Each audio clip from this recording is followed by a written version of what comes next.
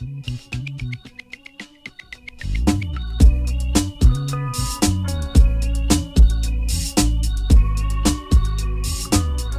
to Scouting the Culture, a weekly podcast series about the Carolina Panthers and their approach to the 2022 NFL Draft.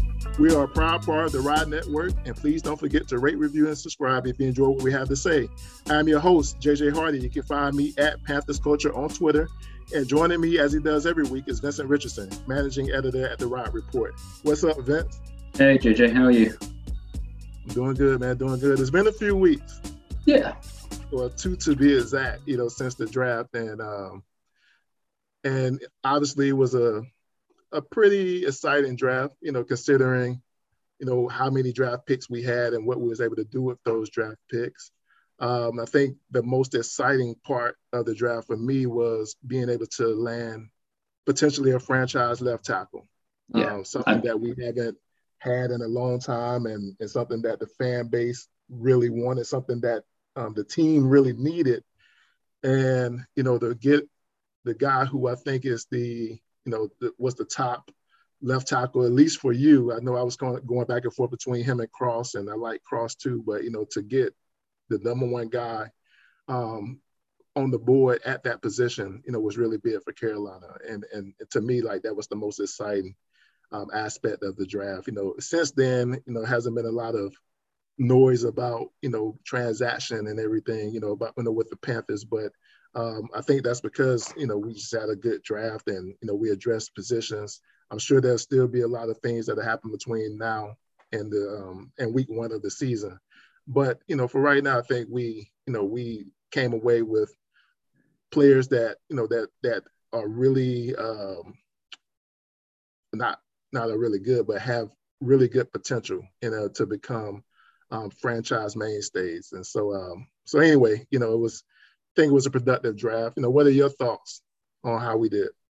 I think almost by definition, because of the positions the first two picks were spent on. If those guys work out, it will be a fantastic draft. Yeah. And if they don't, that's most of the draft capital gone, kind of thing. So, right. It was fairly obvious going to the draft that, assuming the Panthers stayed at 6, who they take at 6 is going to go a long way to determining how this draft is viewed. Yes. If Ekwonu becomes a franchise left tackle, this draft will be or at least will be a competent one. If anyone else in this draft works out, it will probably be a good draft. And if that someone else is Matt Corral, then it'll be a very good draft. So right. I think that's the thing, is it is when you only have one pick in the top 135, you're quite set on that one pick having to be a real difference maker. And so obviously trading back up for Corral in the third changes that a little bit, but ultimately how Ekwonu does will go a long way to determining how we think of this draft in 5 years' time. If he busts, it's going to be unless Corral works out, if Ekwonu busts, no matter what happens with Smith or Barno or Barnes, it's going to be very hard for this draft to be a positive. So I think that's it's obviously a lot of pressure on him potentially, but I think that means that the value in this draft is in the first two picks. Yeah, and I agree with that. There's every reason to believe that Ikem Ekwonu can be, a franchise left tackle, if not a left guard, a really good left guard. I think that's why this particular coaching staff value him as high as they did. Going back to last year when we talked about Scott Fitterer and what he said about the offensive line position, one of the things that he mentioned last year was that he's big on line versatility, the ability to play multiple positions across the line. I think left tackle is the one exception to that, because there is no point when you move your left tackle to left guard so you can play someone else at left tackle. I think if Ekwonu is healthy, he plays left tackle. Yeah, me too. And honestly, that's where I want him to play. I just know that, how they value guys is based on, their ability to do multiple things. I do think they see Ekwonu as the left tackle. There has been some sound bites and quotes going back to, early on in the offseason, people talking to Scott Fitterer, and I think there was, I think it was Joe Person.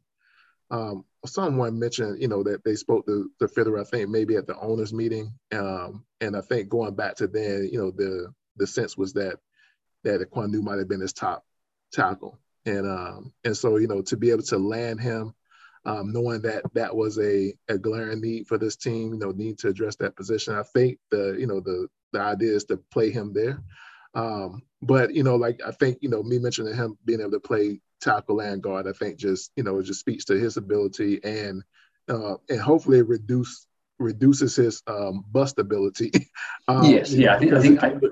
Yeah.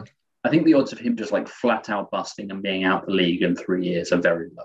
But, you can never know injury. Like, Jeff Otar just never really got healthy. So there are always those guys who just never get healthy. But if he's healthy, I think he will be a long-term starter in the NFL. But obviously, if you take someone with a 6th overall pick, it's kind of franchise tackle or disappointment, really. Yeah, there's no. If he becomes a good left guard, that will still be quite hard to look back on and think that was a really good use of the 6th pick. No, you're right. Yeah, and I remember we had this conversation about Nelson, for the Colts, who came out of Notre Dame as the top guard that year, and he went, I think, pick 6. Yeah. To the Colts, and some people think that was a value pick, because of how he played. I know that you don't agree with that, and and even though I'm a Notre Dame guy, looking back at it, maybe they could have gotten more usage out of 6. I mean, he's a fine player, but to pick a guard that high, isn't something I would want to do on my team. And I was having this discussion with a few people on Twitter, when they suggested that Ekwonu can be an elite left guard. I was like, yeah, but we didn't need to draft a guard at 6. So the value at tackle is so much greater than the value at guard. That he plays guard because you work out he can't play tackle in the NFL, not for any other reason. Right. And so, we'll just say it, we believe we have a really good left tackle prospect, whether or not he becomes a good starting left tackle, because I think the expectation, from the fans is that he's going to be great, just because we picked him at 6. I think he's a fine prospect. I wish him well. I mean, he is, a guy that, was, either 1 or 2, for me, for left tackles when I start looking at these guys. And so I'm very happy that we landed him. But I will say, for the people listening, none of these guys are guaranteed things, and so,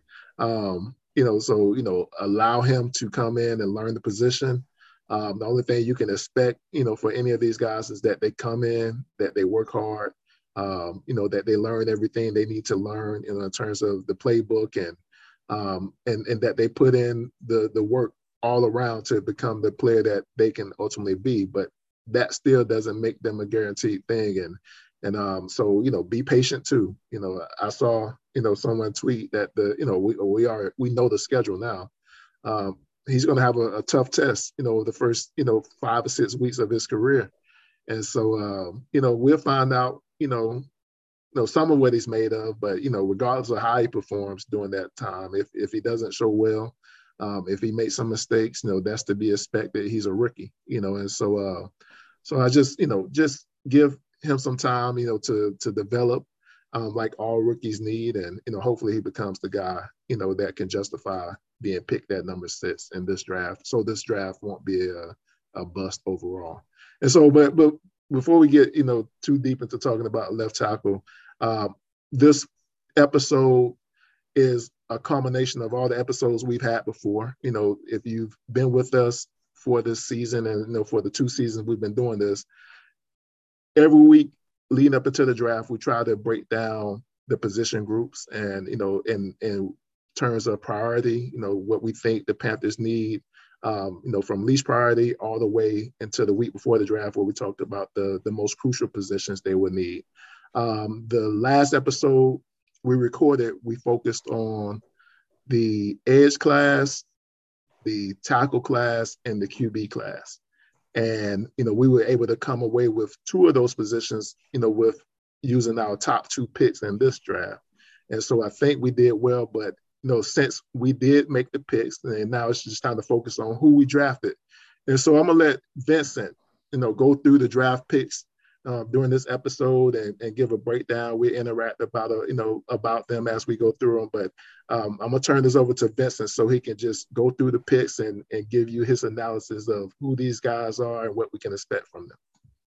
Okay, so obviously the first pick was Ike Ekwonu, who I think is my top tackle, and was certainly one of the sort of the consensus top 3 tackles for this class. I think he is probably the best case scenario for what they could do with the 6th pick if they picked at 6. I think Scott Fitzgerald talked about how the way the board fell, the trade interest they had to trade up was mostly around the corners, who went 3 and 4, and so the trade interest just largely wasn't there. What that meant is because those were the players the Panthers didn't really want to pick, the player who they did want to pick fell to them. So it was one of those things where for the Panthers picking at 6, this was how the board fell, and it was, in terms of staying at 6, it was probably the best way it could have fallen. I think he was probably the best prospect for the Panthers, barring them being really in love with one of the QB prospects. I think he is, sort of talking about this before we started recording, but after the draft, every rookie comes out and says that they modeled their game after one Hall of Famer or a future Hall of Famer or an All Pro. Amari Barno came out this week and said he modeled his game after Von Miller.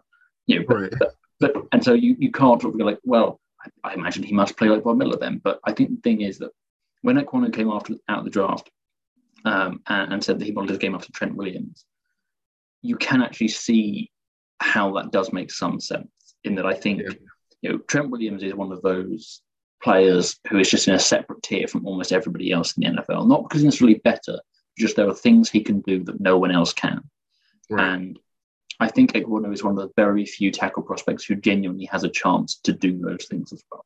Like the stuff you see about Trent Williams, getting out on screens and running 30 yards down the field, and then the next play, like driving a guard off the ball on an inside run. Ekwonu is one of those guys who can do that. He has the power to be the inside, nasty, down blocking on a guard to move him out of the B gap, but can also then get out in space, run 20 yards and make a block on safety. So in terms of the best case scenario, his best case scenario is about as good as any tackle's best case scenario can be. Yeah. The flip side of that is he is not like the polished, stick him out week 1, will be perfect type prospect that, say, guys like Ryan Ramczyk, he went to the Saints from Wisconsin, or Jedrick Wills to Alabama to the Browns. They were guys who maybe did not have like that absolute top end ceiling, but were basically just like plug and play starting tackles. Yeah. He's not that. He needs technique work. But I think the really encouraging thing is if you go back and watch his 2020 tape and then his 2021 tape, you can see he is getting better. Dave Gettleman did a lot of not great things as GM, but he was quite good at actually saying some quite smart things. And I think one of the things he talked about, I think with the Shaq Thompson pick, was this idea that you always want to select guys whose arrow is still pointing up, guys who are still improving, not just that they have potential, but that they are realizing that potential year on year. And I think Ekwonu is one of those guys. Like, I went and watched him after the 2020 season, and I must say it was one of those things where you thought, this guy's got loads of potential, but he's just unbelievably raw. Like, he's so speculative. And then you go back and watch his 2021 tape, and he is a significantly better player.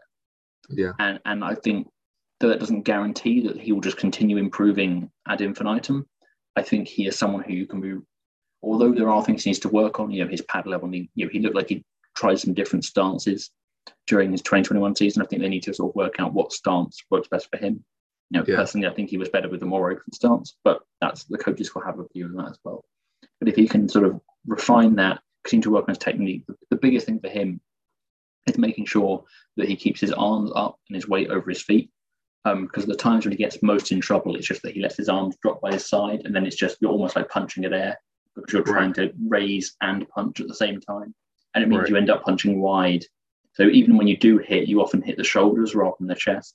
Yeah. And it just means you play with less control. It often allows like defenders to crowd you. So even if you get hand location on their chest, you've got bent elbows, you can't really do very much with it. So there are things he needs to work on, but given how much he's improved, should be hope that he can keep on improving at a reasonable rate. So I think he might not be the guy who goes out like week 1 and just like handles Myles Garrett. Right. But I think the key for him is, can he be competent enough week one that they can put him out there and it's just not a disaster. If he gives up, hopefully the Panthers don't get in the situation. But I think one of the concerns you have with someone like Brady Christensen is if you go back and watch the Giants game, as the game got later on and the Giants pass rushers were able to just pin their ears back and go after him, he just became a complete turnstile. He ultimately did not have the ability when everyone knew they were going to throw the ball and he had to pass play one-on-one, he couldn't just get it done. And I think you need a coordinator to be good enough week one that he's not a liability. So he needs to be okay week one, and then it's about how he improves over his season. You want to be able to look at the week one tape and the week 18 tape and go, this guy is getting better. Because if he's still getting better, if he can keep getting better and getting better, then his ceiling is extremely high. Yeah. No, I mean, and that's what I'm hoping for with him too. He has a tough test, against Myles Garrett. And unlike a lot of players who play edge at the NFL level, Myles Garrett normally lines up over the left tackle. He's a right defensive end, for the most part, and he's dominant. And so Ikem Ekwonu will get tested early on. Hopefully, the way the game goes, is that we're not in a situation where, we're in obvious passing situations for much of the second half and, where he can get exploited early on, like a great game plan for the Panthers every week, not just against Myles Garrett, but against any opponent, is that, we have a strong and effective run game, that we're in control of the game and the tempo, and we can use Ekwonu to be what he's really, really good at, as an effective run blocker, and he, it can be, exposed less early on, and so there will be times where we will be behind. That's just the nature of the NFL, where we'll be in obvious passing situations, and he will be tested. But I think the plan for the Panthers overall is to limit all of that, for not just the left tackle, for any lineman and the quarterback plan. It's just to be in games to where you don't put these young offensive linemen in positions to get exploited, because there's not a lot of teams, that have offensive lines that are built to just take on NFL defenses that can just pin their ears back and go after the quarterback, week after week. So, and crucially, as a young, the big thing for rookies coming to the NFL is just the speed of the game gets so much faster. Yeah, and the issue is particularly for the offensive lineman, where so much of it is about body control, hand discipline, reading and reacting to what the guy is showing you. When everything is looking like it's sped up, that becomes much harder. And so if you're throwing the ball, particularly against a really good edge rusher, it's not that he can't be the guy who in 2 years' time is perfectly okay doing that. But if you're throwing him out week one, it's going to be a little bit of rabbit in headlights kind of if you're throwing it 40 times against Myles Garrett, it's going to be he could be really good for like 80% of the time. But if you're doing that over and over and over again, there are going to be plays where Garrett wins. And most definitely. And I think there's also a bit where, particularly for Ekwonu seems like a perfect issue. He doesn't seem like he's lacking self-confidence. Not that he was sort of some huge ego, but I don't think he's worried about his ability. No. But if you go out there and you give up 3 sacks week one as a rookie, it does get in your head a bit. And if you give up 2 the next week and 1 the week after, it starts to get in your head. So I think there's he needs to be. There's no point playing him for the sake of playing him early if he's not ready. But if he is ready, then there's no point resting him for half a season. Yeah, because you've got to go out there and suffer at some point. No, I definitely think he needs to be ready to play. I mean, a lot of that is based on him and him getting ready. But the most ideal situation for the Panthers, because of the position he plays, is that he's ready to go early on. Yeah. And so that's what I'm hoping for. I mean, I don't want to rush him. I do agree with what you say. I mean, I think, we do have to protect these guys. But if he's able, then we should try to play him and see what he can do. But again, that's going to be on the coaches, to be able to observe and make a determination on based on what they see in practice and in training camp and in the preseason. We'll know by then, because we would have seen him enough by then to know, what he looks like. Hopefully the preseason shows us a little bit of that. And whenever we pick up there, in training camp and, all the observations going on in the summer, hopefully we'll know that by then how good he looks. Yeah, I think it's one of the things where, I think people often underestimate also the importance for rookies of just staying healthy through camp. Because once you get into the season, there's just not that much teaching time.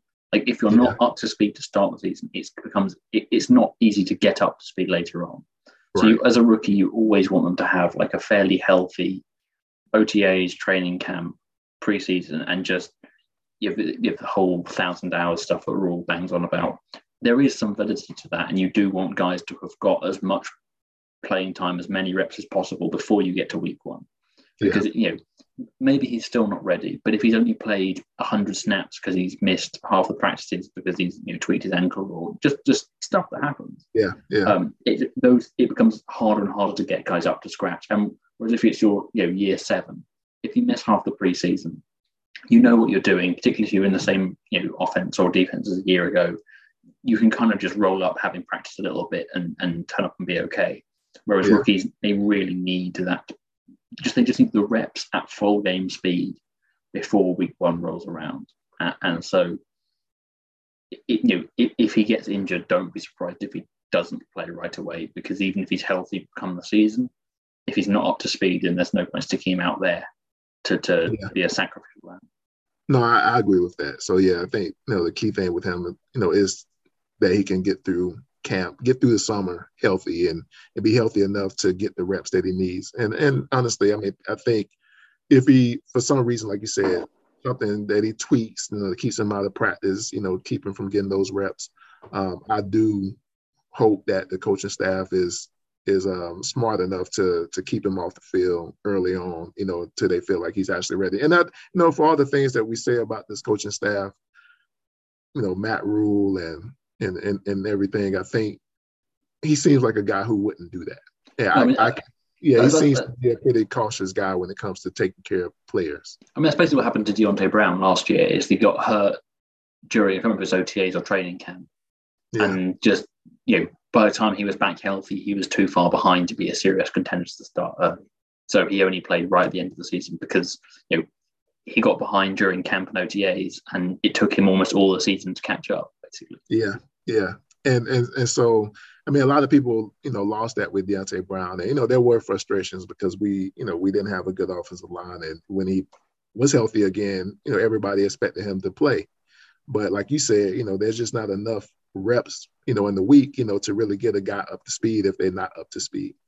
And that probably led to fan frustrations with not seeing, a guy who they thought could be a solution, get in the game. But just the real, I think the reality of the league is that, you play on Sundays, typically is Monday off, and, Tuesday you get back in, look at film and everything. Wednesday you may get out for a practice, Thursday, Fridays walkthroughs, and, you're traveling or whatever. And, it's just not enough time to really get up to speed to have the confidence and trust of a coach to put you out there on the Sunday.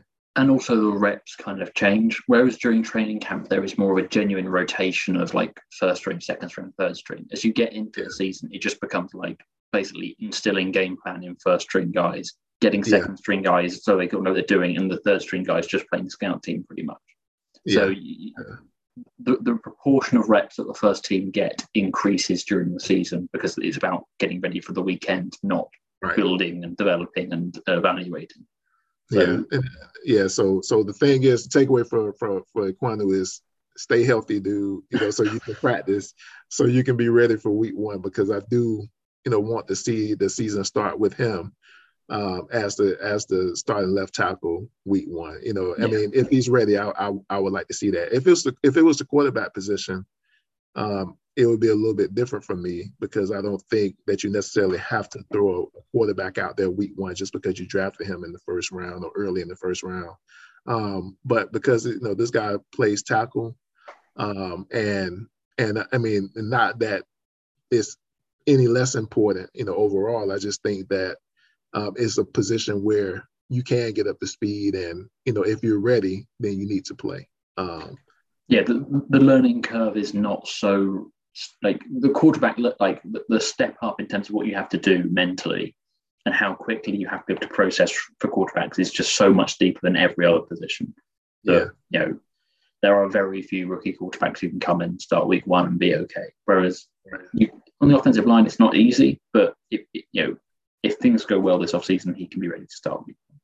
Yeah, and I have every reason to believe that Seemley is a really intelligent guy. He definitely has all the aptitude and everything that it would take to learn the playbook, to get ready. So it just, like you said, I think it comes down to being able to get those reps, to stay healthy enough to have those reps, and just being ready to step up to the challenge when the time comes. I do think this organization, this front office, this coaching staff, I think they're really excited about him. I think they're trying to contain that a little bit, but I think they're really excited to have him, and they're excited to show what he can do. So I'm excited too, man. I think we were winners on day one, because for a lot of draft scouts and evaluators and all those NFL pundits, a lot of people had Ekwonu as the top, either 1, 2, or 3 player on their boards.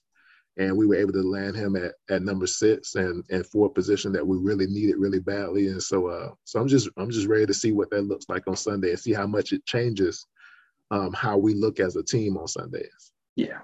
No, I think crucially, the other thing I forgot to say earlier is that the other thing that, in terms of the Trent Williams comparisons, that although the Panthers look like they're going to run more of a power type run scheme this year, I think anyone who has the skill set that he can fit any scheme. Like if there are guys who have come in the rule regime who, if they, particularly the offensive linemen, if they tear everything up and they go to a completely new scheme, then it's not clear how well Bozeman or Corbett could fit in that.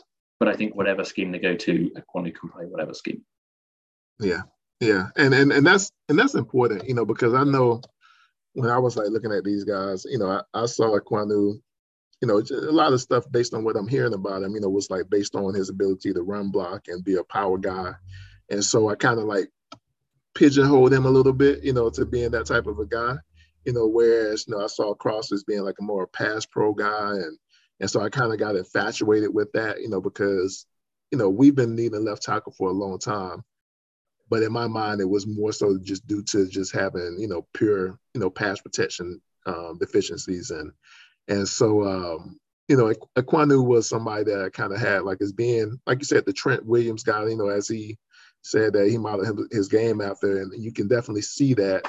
But when I think about Trent Williams, he's been a really good pass pro guy, but I always see it, but his highlights and his tape is always showing him being an enforcer in the run game. And so I think I just kind of start seeing Ekwonu that way, and not focusing on how well he could fit other schemes if asked to. And so, I'm excited to see that. We don't know, honestly, what Ben McAdoo's offense is going to look like, and no, I think given the signings of Bozeman and Corbett, I think it's probably not going to be the 7-step drop vertical passing offense that you might have got under Joe Brady, say. I don't think it's going to be that. It's not going to be the throw it 40 times a game.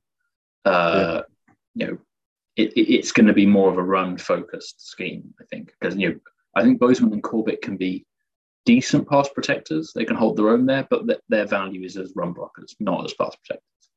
Yeah, and that's what I love that type of offense. Number one, and that's, I think because I'm so old, I really believe in that being winning football. But I know that the game has changed a lot, to be more pass oriented, offenses, and having QBs who can really take advantage of, all the things that, that the new rules and everything gives them. But I like being able to enforce your will on offense by running the football, by taking the other team's will and being dominant in the trenches. And so it would be really good to see, Carolina be that way, because, we've been that way before and we've won a lot of games that way. And, it wasn't by just being that, being dominant in the run game, but, if we can get a good, healthy balance of being really good in the run game. I think when Carolina had its best seasons, I think Carolina was always in the top 10, maybe top 5 in rushing attack. And so I know for a couple of those seasons they were. And so it'd be good to return to, to having that type of run game again in Carolina. I mean, you have Chris McCaffrey, you have Foreman, you have Chuba Hubbard, somebody else might step up, from being an undrafted free agent and whatnot and become a good, healthy part of that rotation. I just want to see those bats be able to to control the tempo of the game, to go out there and get, 4 yards a carry, man, to be able to open up a drive, run the football, get 4 yards on one carry, come back and get 5 yards on the next, and now you're looking at 3rd and 1 consistently.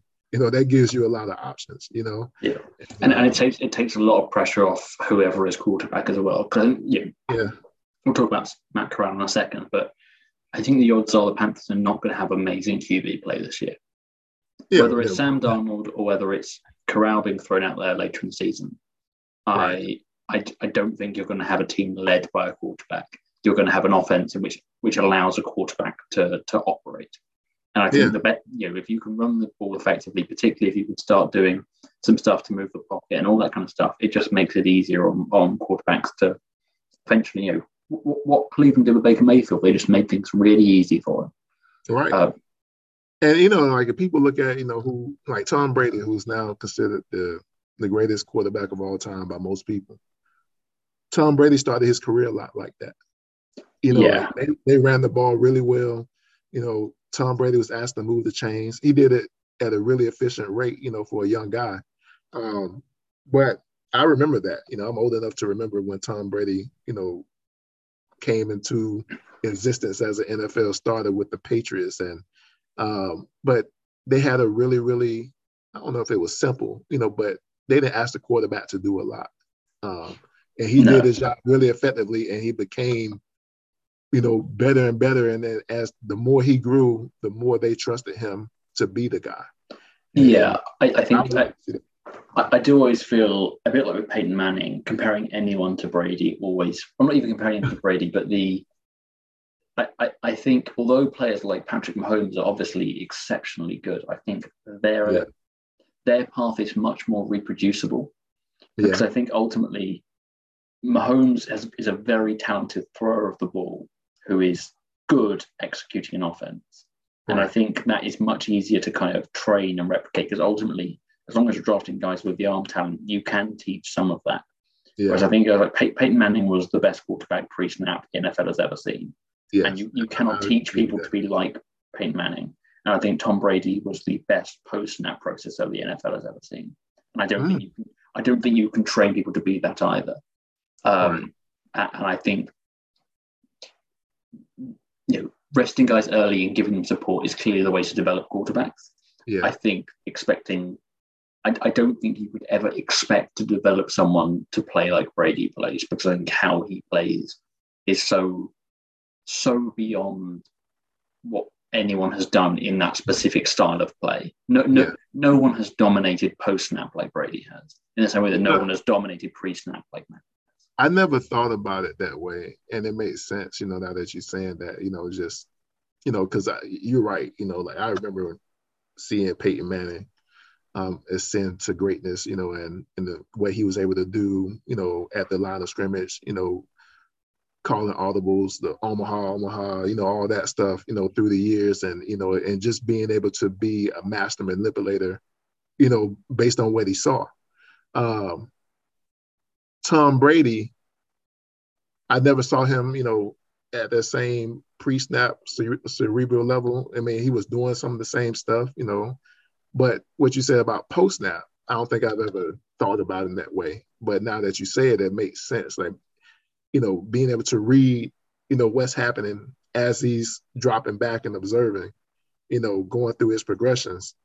Yeah, his ability to, I think, obviously, if you go back and watch that Super Bowl, the Pats-Falcons Super Bowl, which obviously is entertaining because the Falcons blew a massive lead. But if you watch that Tom Brady performance, particularly in the second half, right, it's just there aren't loads of super difficult throws. There are some, of course, but it really is about someone ruthlessly and efficiently executing a game plan, play after play after play after play after play after play, and it's all just recognizing what's there, getting in the right play and then just making the right read quickly and efficiently over and over and over again. And that kind of ruthless efficiency combined with the arm talent and the ability to throw down the field when needed. I mean, the kind of the prime Brady years, he was genuinely very good at throwing the ball as well. It wasn't just, I think Peyton Manning was an okay thrower of football who was able to be an all-pro because of what he did mentally. I think Brady is a good thrower of football, maybe even very good, who was able to become legitimately the greatest quarterback who's ever played because of how he dominated personally. I think that's what sets him apart from anyone.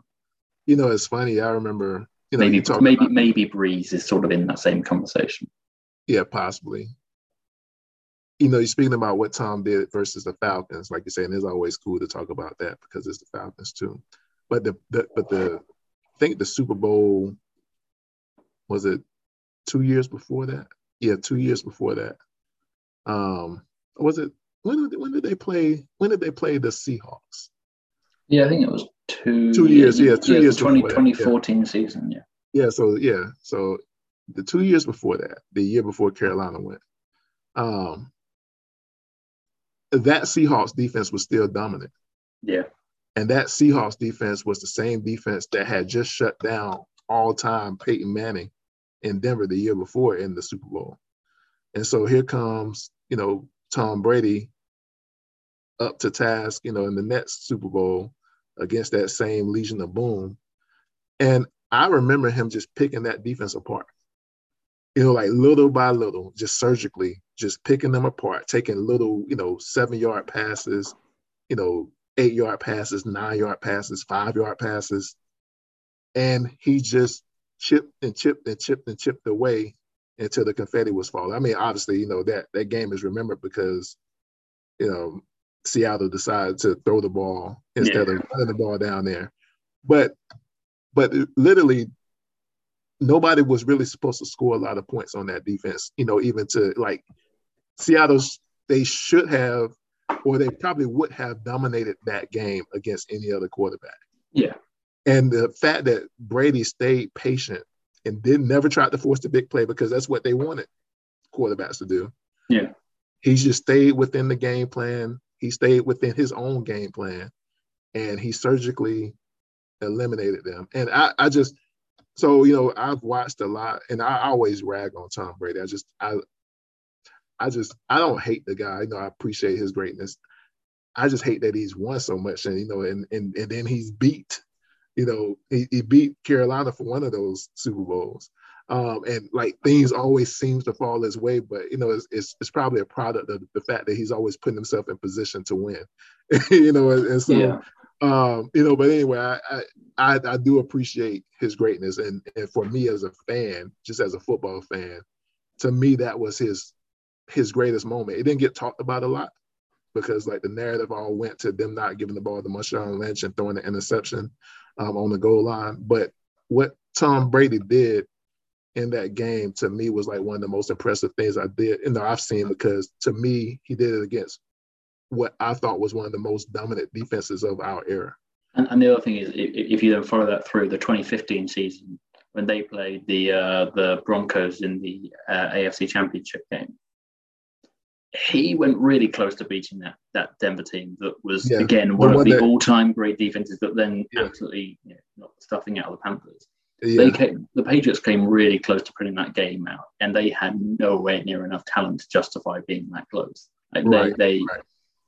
He made a really good go of that as well. I mean, not to make this about the Tom Brady podcast, but I think I said this again last year, but like for me, Brady and LeBron have this similarity. I think both guys got anointed too early, but then later careers backed up that anointment in the way that I think people talking about both of them as like GOATs way too early in their careers. Like when their resumes just did not justify it. They were just the hot topic at that time. Yeah.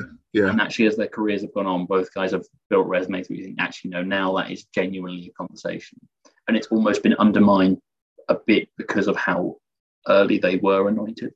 Yeah. I mean, to me personally, I would tell you, for Tom Brady, that was my issue with him early on. I grew up, before the Carolina Panthers existed. I was a 49ers fan. I'm a Joe Montana guy.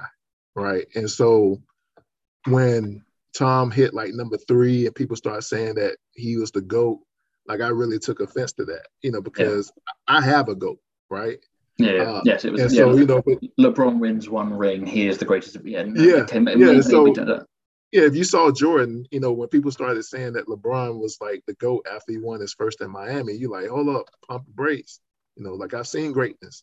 Now, I was like that about Joe Montana. When they started talking about Tom Brady, I was like, whoa, pump your brakes. I've seen greatness, and so like don't say that yet.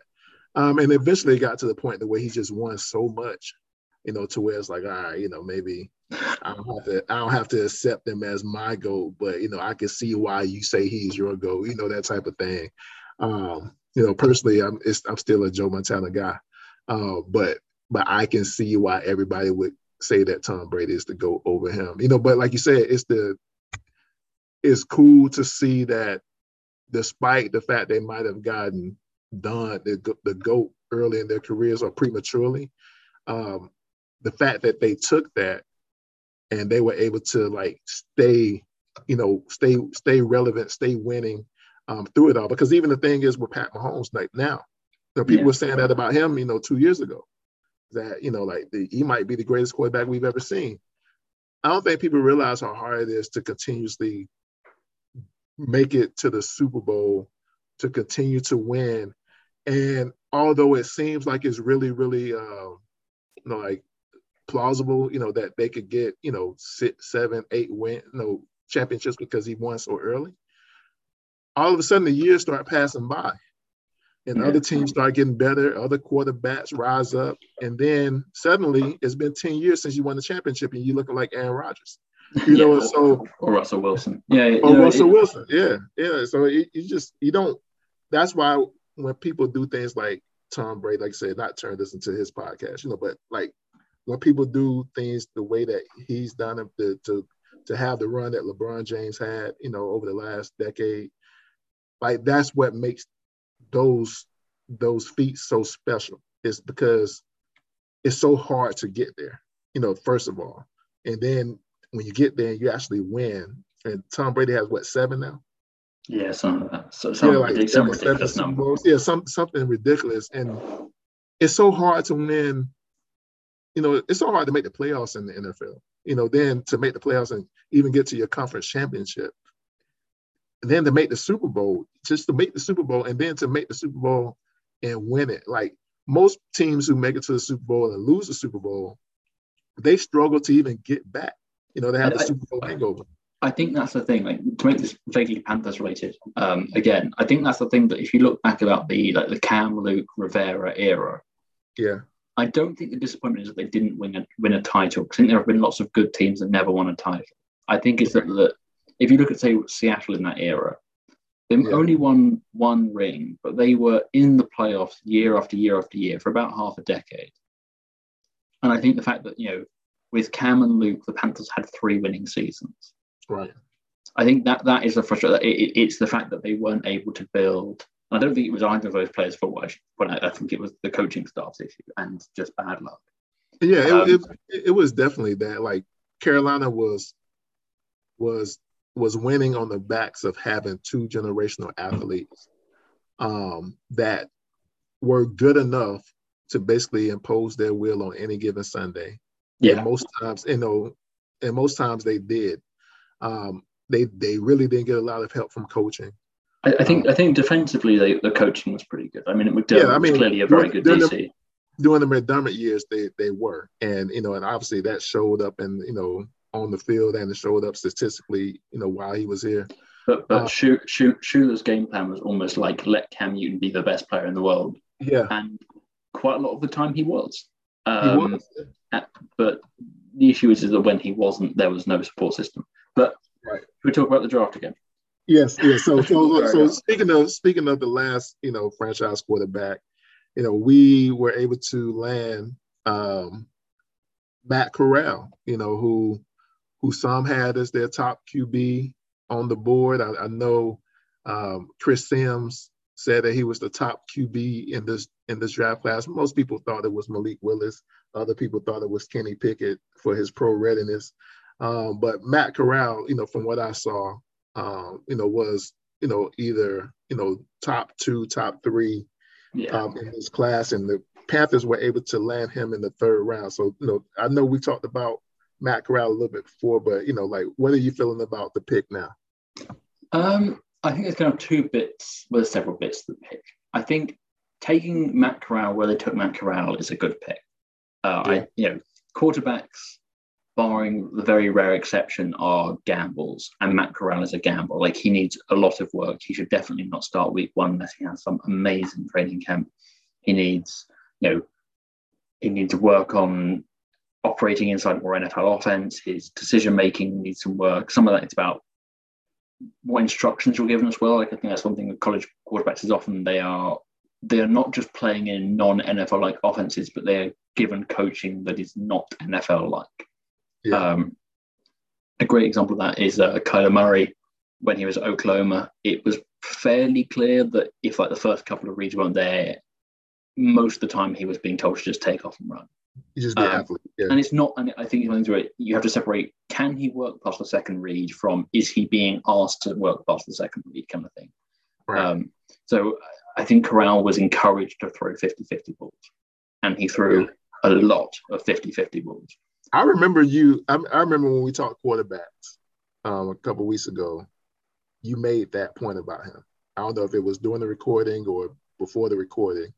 You said that he threw way too many 50-50 balls, and that in the NFL, we would lose that battle, a lot. Or that you just can't, it's just not an efficient way of playing football.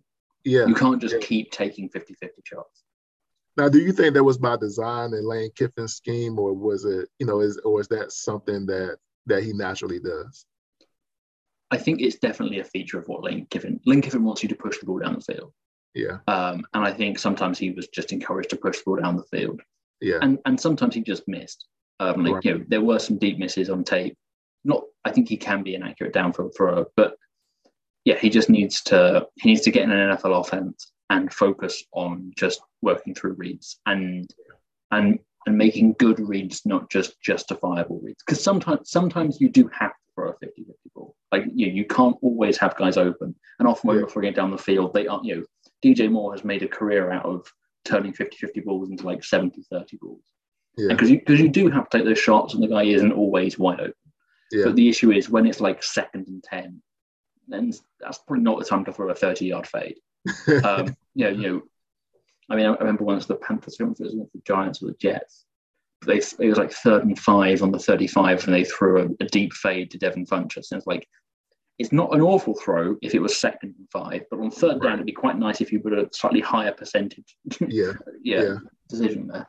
Now, do you think Matt Corral is a guy based on what you saw on tape? And that night, I stayed up till 2:00 in the morning, at the frustration of my wife, just on YouTube. I put YouTube up on the TV and was okay, let me find everybody's analysis of Matt Corral, and just go through all of them and watch the guys who were critical and everything.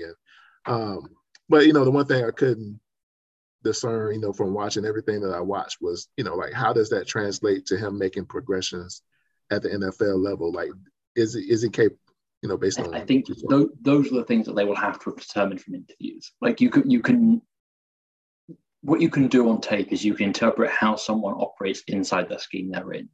The issue with evaluating quarterbacks in particular is that often what they're asked to do is so different between college and the NFL. Yeah. So he can work through reads. There are bits of anticipation, not as much as you might ideally like, but he's not that he is just if we compare, I think his tape is more encouraging than Malik Willis's was in terms of working through reads. Yeah. I think the difference is, for me, is that he does not have Willis's ridiculous upside athletically. I think he can be, he is going to have to be good at making reads to be a good NFL quarterback, whereas Willis just needs to be okay to be a good NFL quarterback. That was one of the things I saw or heard when I went back and listened to Chris Sims break down Matt Corral, is that he alleged that Matt Corral might be faster than Malik Willis. And I was like, I don't see that. I mean, he's a great athlete. And I think he's a good athlete, not a great athlete. I mean, what I mean. I was just, kind of getting but he's a good athlete, and I didn't want to take it away from him. he can move around a bit and he can definitely do some stuff if the pocket breaks down, but he should not be the guy you're designing runs for 10 times a game. Like, whereas both Ridder and Willis, I think, can be legitimate parts of your running game. I think Corral is a guy who can scramble when he has to. The one thing that I liked about Matt Corral when I went back and did, when I watched the tape on him was he could be scrambling to his right or left. And I think I noticed it more when he went to his left because of just the way that you have to naturally turn your body around to launch it.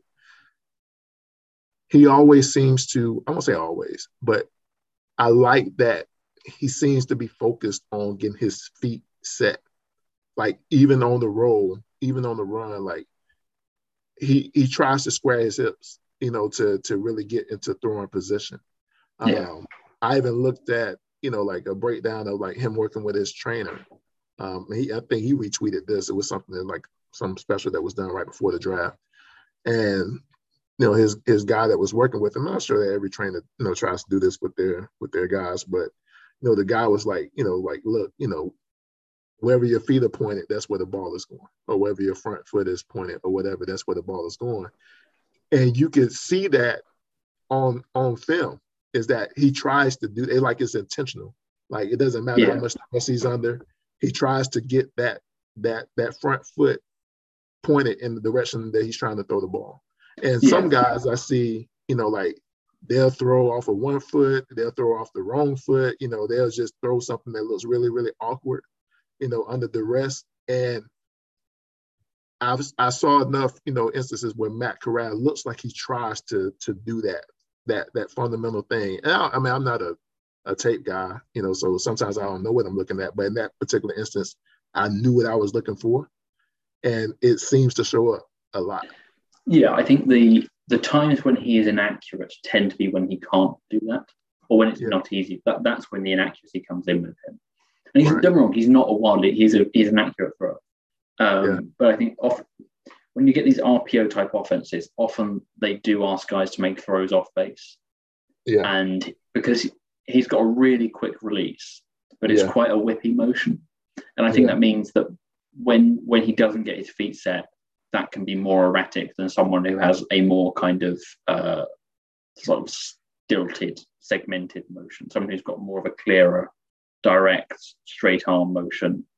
Like I know one of the things that was criticized about him is that like every throw seems to be coming from like his ear hole on his helmet. Like it's right by his ear. That's that's as far back as he goes.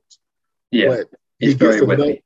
And he gets enough velocity on it, from that position. But they said that sometimes that can lead to inaccuracy too. I guess if he's not 100% in line and his feet is set, in line with that, with his throwing motion, that it could cause some accuracy issues. And I mean, and there's another thing, like, you go back and look at it, it doesn't look bad on tape. It just, but you notice that things that people saw, like, is there. Like, he really throws from that position a lot. Yeah, I think the big thing with accuracy is what you want is a reproducible motion. Yeah. Even if it looks weird, you want to be able to do the same thing over and over and over again. Because if it's reproducible, you can start adjusting it. The issue is if it changes throw to throw, it becomes hard to be accurate because you're just not being consistent. Yeah. And I think his throw is quite consistent. I think the issue there is very clearly for him, the issue comes when he isn't able to set his feet. Yeah. And I think that's it's not some massive issue. I think for him, the big question mark is all about whether he can master the mental side of the game. Yeah, I mean, I think I even heard one comparison, not that their throwing motions are alike, but the fact that they are kind of unique. And Matt Corral's doesn't look unique, to the naked eye, but when you start looking for it, then you see it. But Phillip Rivers has, that thing, like it's not the same because his look it looks a lot more awkward. But like what you said is that it's consistent, it's the same, and so Matt Corral's the same way where, he has that trajectory coming from, that part, by his ear. But like you said, is a lightning quick release. If everything is in line, then it's accurate. And, and I think that part of his game is what I think Ben McAdoo fell in love with. Is just the fact that he has his quick release. That said, the thing that I get stuck on when I start thinking about, what Matt Corral can possibly be for the Panthers. He's a third round pick, 94th overall.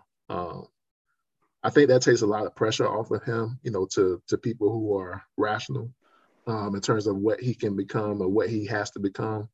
But I think he has the potential to be as good as any other QB in the class, based on ability. With Willis aside. Yeah, I mean, Willis.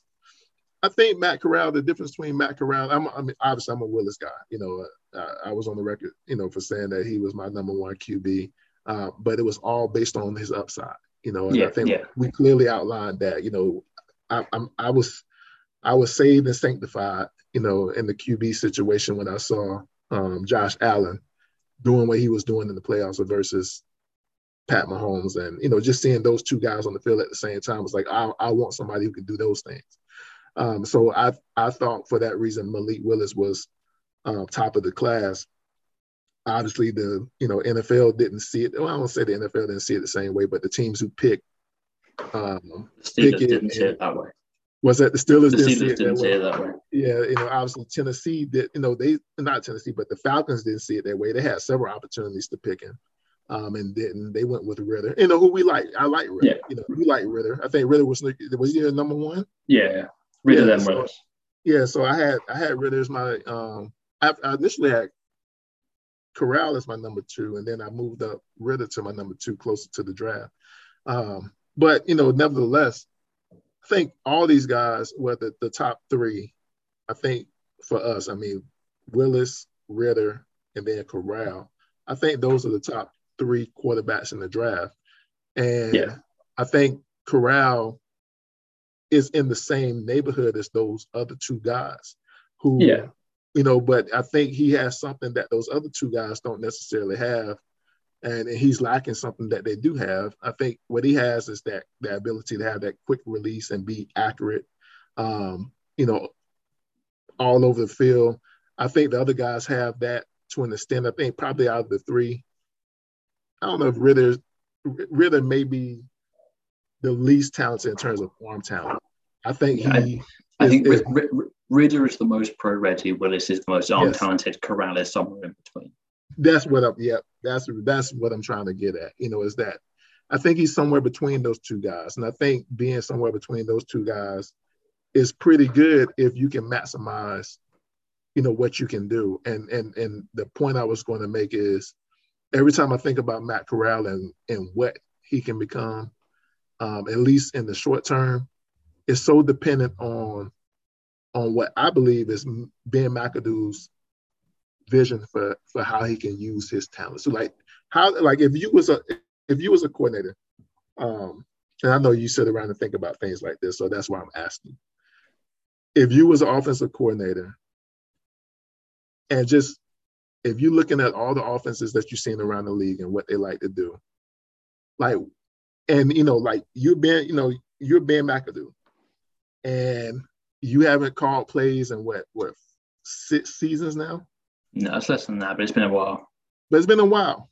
But since you've actually been an OC, play designer, play caller, you've been away from the league. You've been in the league, but you haven't had to do all of that. You've been able to, be an assistant, be a QB coach or whatever.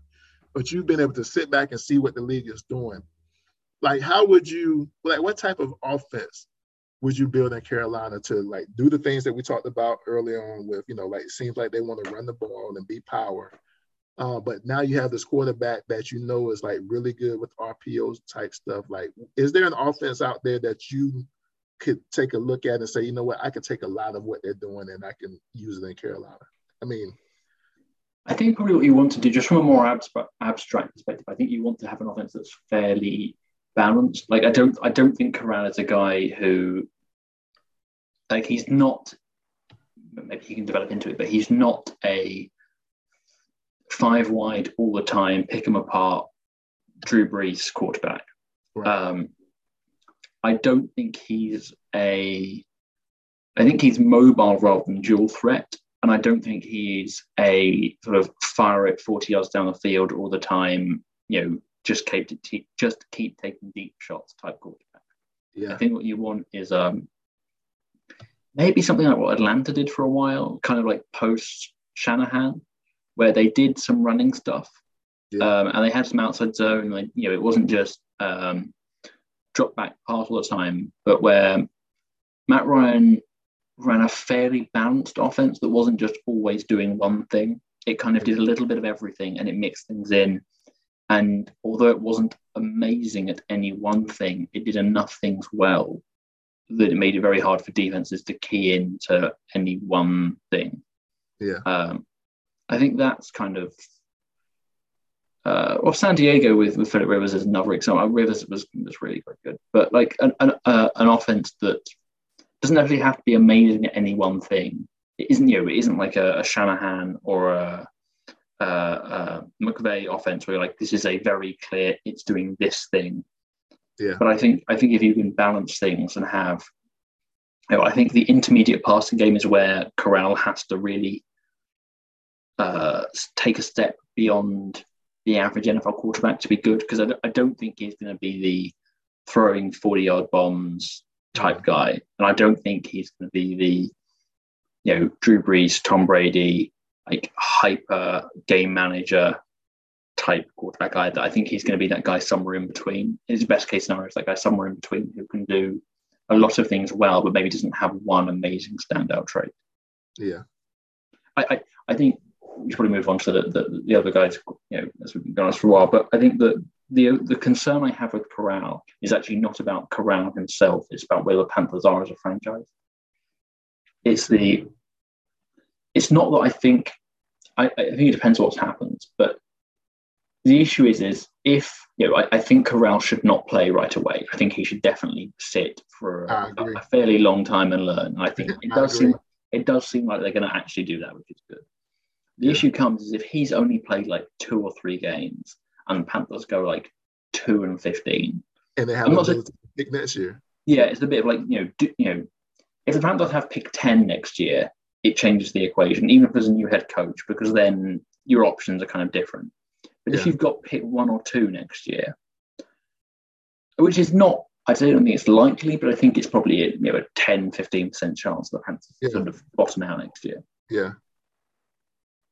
He could kind of get lost in the mix. And if you've got a new head coach coming in, which would probably happen if that happens. Yeah. They are probably not going to pass on a Stroud or a Young to try out a guy who was a 3rd-round pick from the last regime. Yeah, I know. I mean, and that's the part. Like, it's such a potentially, murky, situation. I think, when it comes to how do they evaluate that, because I'm with you. Even if Matt Corral would have been drafted in the 1st round or the 2nd round, I don't know if I would have been willing to throw him out there this year early on. And so I think he's somebody that, based on what I saw, is somebody that you would want to ease into it.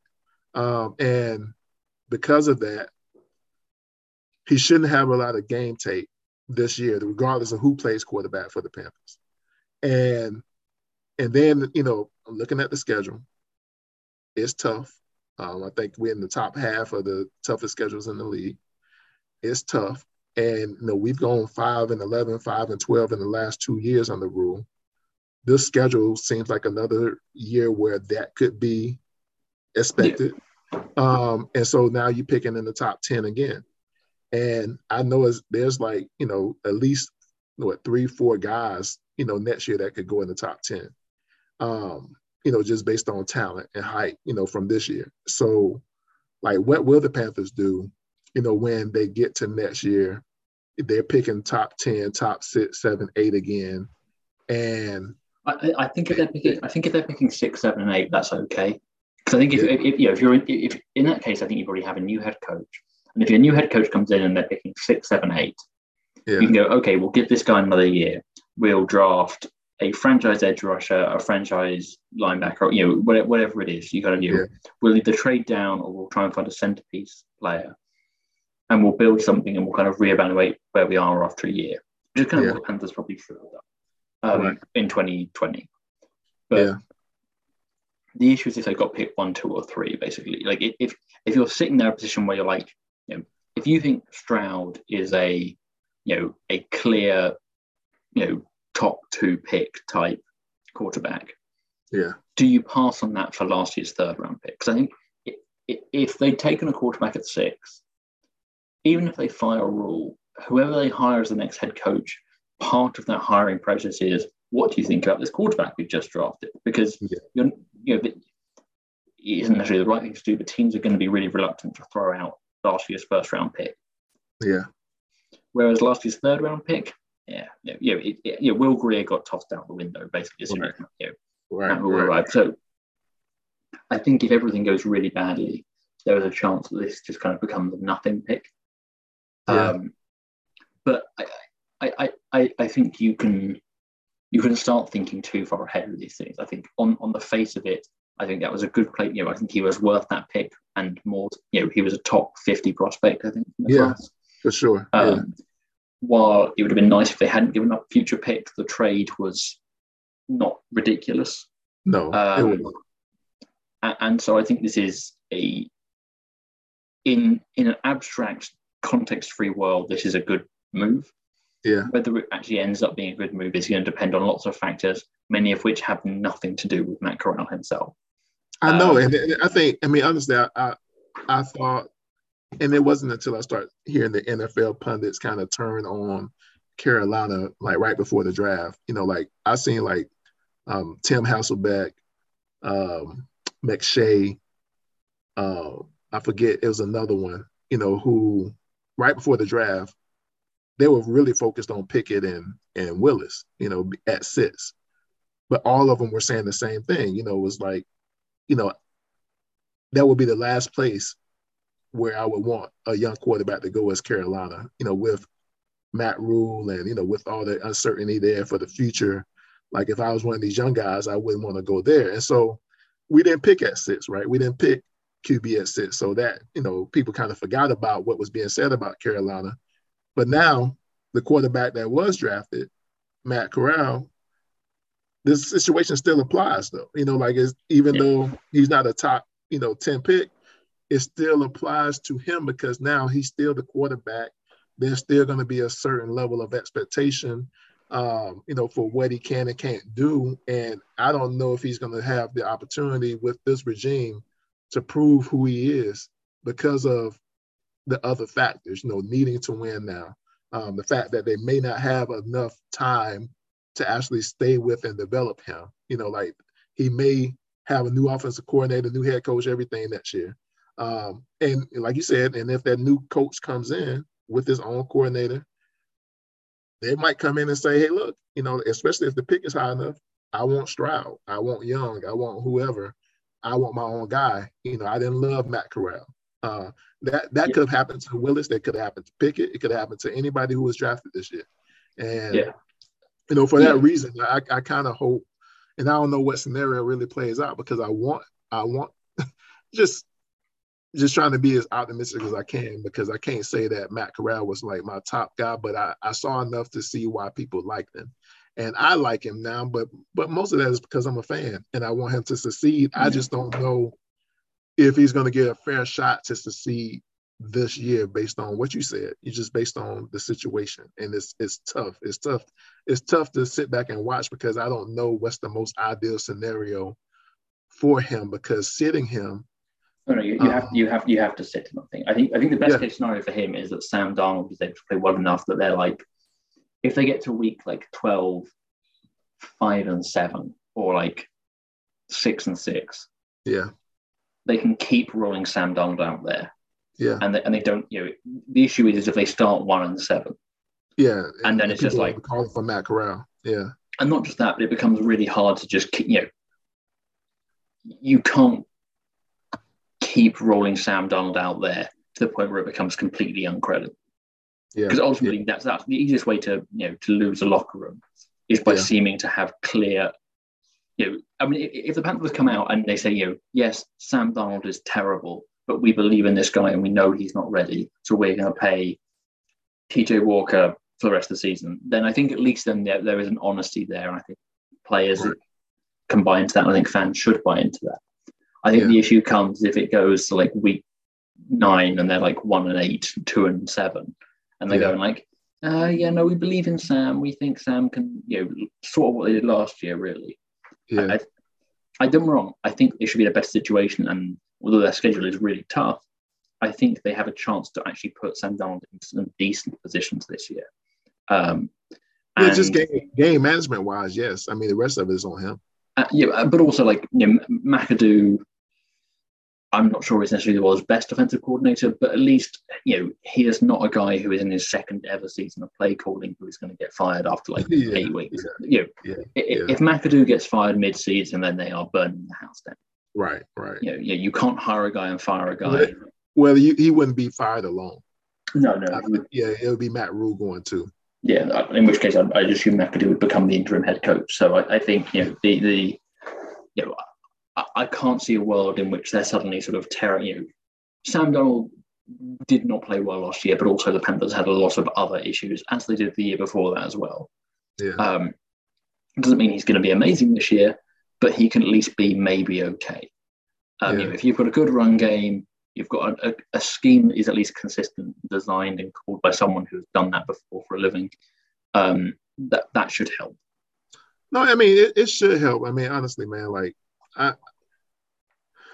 try to be so supportive of, my favorite team's quarterback, and Sam Darnold is probably like the only one that I can remember across all my years of fandom where I couldn't, see it in him. And it's not like, because I can see the flashes of all the things that he does well. He's really athletic. He has a good arm. I think his intermediate arm is like really good. Like when he's on, like he can make all the throws, like in tight spaces and everything. It's just the fact that as for me, as a fan, as an observer of football, at every level, the QB position is about trust, right? And like, how much can you trust your quarterback? I think that's the most frustrating part about Sam Darnold, as a fan, like when I watched him before, like, he was with the Jets, so he was in, Southern California.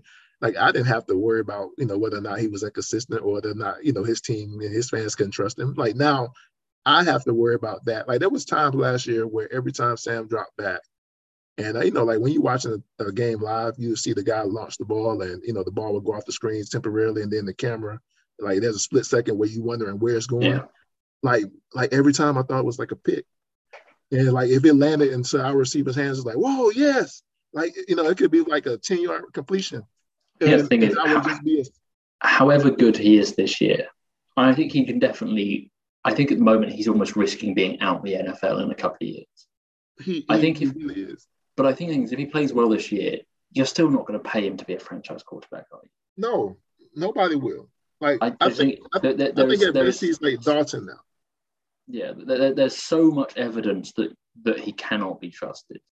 Yeah, he just can't be. That's it. Like it's just the quarterback position is about trust. And if I'm a guy as a coach with my job on the line, if I roll Sam out, it's saying that I trust him over everybody else on this team. And Sam is like the least trustworthy starting quarterback in the league. And that, I mean, I'm not even trying to like be hard on him. Like I would trust every other starting quarterback in the league over Sam Darnold in terms of like what I expect him to do on the field. Because, and I think the most infuriating part of it is like after being forced to watch him last year as my team's quarterback, I can see why people so easily get caught up in what he can do, because when he can do it, it looks good. Like he can run, he's tough, like he can make the throws. And like the throw he made to Ian Thomas was crazy.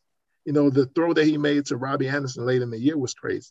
Like to be able to have that much touch and accuracy and, and like under pressure, like it's like, wow, like, okay, I see it, but then it's like, he's always got a mistake in him. Yeah. And sometimes, and then I think it's because the mistakes cascade. Like, it's not like he's not like a guy like Jimmy G that, Jimmy G has a mistake in him. Oh right? yeah. He's the same way in that way, but Jimmy G can make a mistake and forget it. Yes, and then he'll come back and win a game after he made like a boneheaded interception. Yes, Stafford's got that thing as well. Stafford absolutely has a mistake in him at all times, but can also just forget about it and turn it on in the fourth quarter. Yeah, I mean, that was like Stafford, I think, threw 2 interceptions in the Super Bowl, if I'm not mistaken. I mean, or it was the game before that, like where you think like for most quarterbacks, that'd be the death knell, but Stafford can like erase that and come back and make 2 amazing throws, and he can score within a minute and 30 seconds. And you like, okay, that's why people love Matt Stafford. Jimmy G, the same way, he can still figure out a way to make a throw or a play, even after he made the most boneheaded interception. But when Sam Darnold makes an interception, it's like he can't shake it. And I think that's the part where the trust goes away, because I expect every quarterback to make a mistake. But you have to be able to shake it and get on with the next play and the next drive and, still lead your team. And I just see him lose his confidence too much to where that's the only hard part, or the only hesitance I have to them playing him this year. I think from a business perspective, I think it would be smart for them to just roll with Sam Darnold. I think that he is the best short case scenario, or best short term option for the Panthers right now. There's no. I agree. Unless like Baker Mayfield gets cut and you can sign him for peanuts and get to compete in camp. Like there are not better options out there. No, I mean, and that's where I'm at with the two. I just like as I try to be as rational as I can be as a fan. I'm like, okay, like that's still like the smartest thing is just to roll with Sam and develop Matt and just kind of see what happens this year. Like no expectations, no whatever, just go with that. But the other part of me as a fan that wants to like enjoy watching football is it's really hard to watch football when you can't trust the quarterback at all, and I don't have any trust for watching Sam. I mean, I like the guy. Like honestly, I've come to convince myself like the guy's actually a decent dude, but I don't trust him playing that position because I hate the fact that every time the ball leaves his hands, I expect something bad to happen. And like, I'm surprised by when something good happens. And it's like, whoa, like it's the wave of emotions as a fan watching him is like, I don't know how New York did it for 3 years. I think because I guess they had him so young, it was all potential and upside. The same way it would be if we had Matt Corral out there in week 1 right now, I guess, it's just. I think I think something that I would say is that at no point has he been on a team where you could say he has above average players around him. It does not excuse his mistakes, but he has never had even average supporting cast. I think his 2019 team was pretty good. Not that he had above average across the board, but I think he had some good players around him that year. I think that, and he didn't play bad that year. But I think that was his best team that year, and then last year with the Panthers. I think those have been his best supporting cast to begin the year. He had Le'Veon Bell, he had Robbie, he had the other receiver. Jameson Crowder. No, he had Crowder. Thomas. There was a guy who got hurt, number 81. What was his name? I thought he was a good receiver too. He's like Quincy Enunwa. Yeah, him. Yeah, I think he had negative receiving yards for his career at the Jets. But he just never got healthy. Yeah, he just was negative. He was never healthy. But I thought, like, just on paper, I thought he had like a good supporting cast around him that year. I think that was the year that they got Ryan Khalil at least to start the year, and I think he ended up getting hurt. Yeah, I think you look at that year and you go, oh yes, everyone got injured. But they had Le'Veon Bell. I mean, they had players. It just didn't. I mean, it didn't work out. I would say it was still a pretty bad. If you look at the roster, it's not. Yeah, Sam. it's not a good offense. Yeah, he had mono that year. So like he missed 4 games because of that, 3 or 4 games. But when you look at his numbers, like that was his best year. Yeah. And I thought like that was peak Sam. I thought that was still a pretty poor supporting cast. I think the thing I would say is like with someone like Mayfield, Yeah. There's really no source of optimism because he has had he's had really good receivers, a good head coach, good offensive line, and still not necessarily he's played badly even when he's been surrounded by good talent. Like with Sam, there is at least the hope that if you put good players around him, not that he'll be good, but they can just be okay. I'm a big. I hate to say I'm a big Mayfield guy, but I do like him. I never run away from guys I like instinctually like, and I don't know. I honestly like Vincent. I can't explain why I like Baker Mayfield so much, bro. Like I can't. Like I try. I mean, I've fought with myself over the last few weeks of the feeling of like trying to like it's so against like normally like what I'm for, but I think I love underdogs so much, to where like I think I put him in that category of like an underdog. And he doesn't seem like that now, but I remember him when he did back in college, and like I was rooting for him, and when he won the Heisman, I was happy for him. I didn't expect him to go number 1 overall. I thought Lamar was the best QB that year. But I thought Baker would be the second or third. I definitely had him over Sam Darnold in 18. And so I actually had like Rosen up there, like kind of high. But I had Baker up there. And when he went first, I was surprised, like, whoa, I didn't think he was better than Lamar, but I get it, and I want you to succeed, So when he jumped off to the fast start in Cleveland, I thought, like, that's what I expected you to be, and I was happy for him. Next year, he fell off. Third year, with the new coach, that came in from Minnesota, I thought like he was, like I thought that was a perfect fit for who he was, and he looked really efficient, and that's who I thought Baker Mayfield. I thought Baker Mayfield. I see Baker Mayfield as the 2020 version, and that's not like elite, but it's top 10 in terms of efficiency. Like he'd never be top 5, but like he can be between 10 and 15 on any year. That's who I see him as in my head. And I think the issue is he had a top 5 receiving, like top 5 supporting cast. No, I agree with that. But I look at all these teams, man, like that are good, and not like every quarterback that's good has like great talent, but most of them do. And Baker Mayfield, I think the way that they were set up, I mean, Jarvis Landry is a good receiver. Odell Beckham, obviously, when healthy, is a really great receiver. The tight end position, I don't want to say they had top tight ends, but they had decent tight ends to complement that. They had a great running game, that great offensive line. I don't take any of that away from the equation. I just don't think that – I think he gets too much hate because he had the great talent around him. But it wasn't like he didn't play well with that talent. I mean, they went at 11-5. They should have beat the Chiefs, that year in the playoffs. They should have been in the AFC Championship and maybe on to the Super Bowl.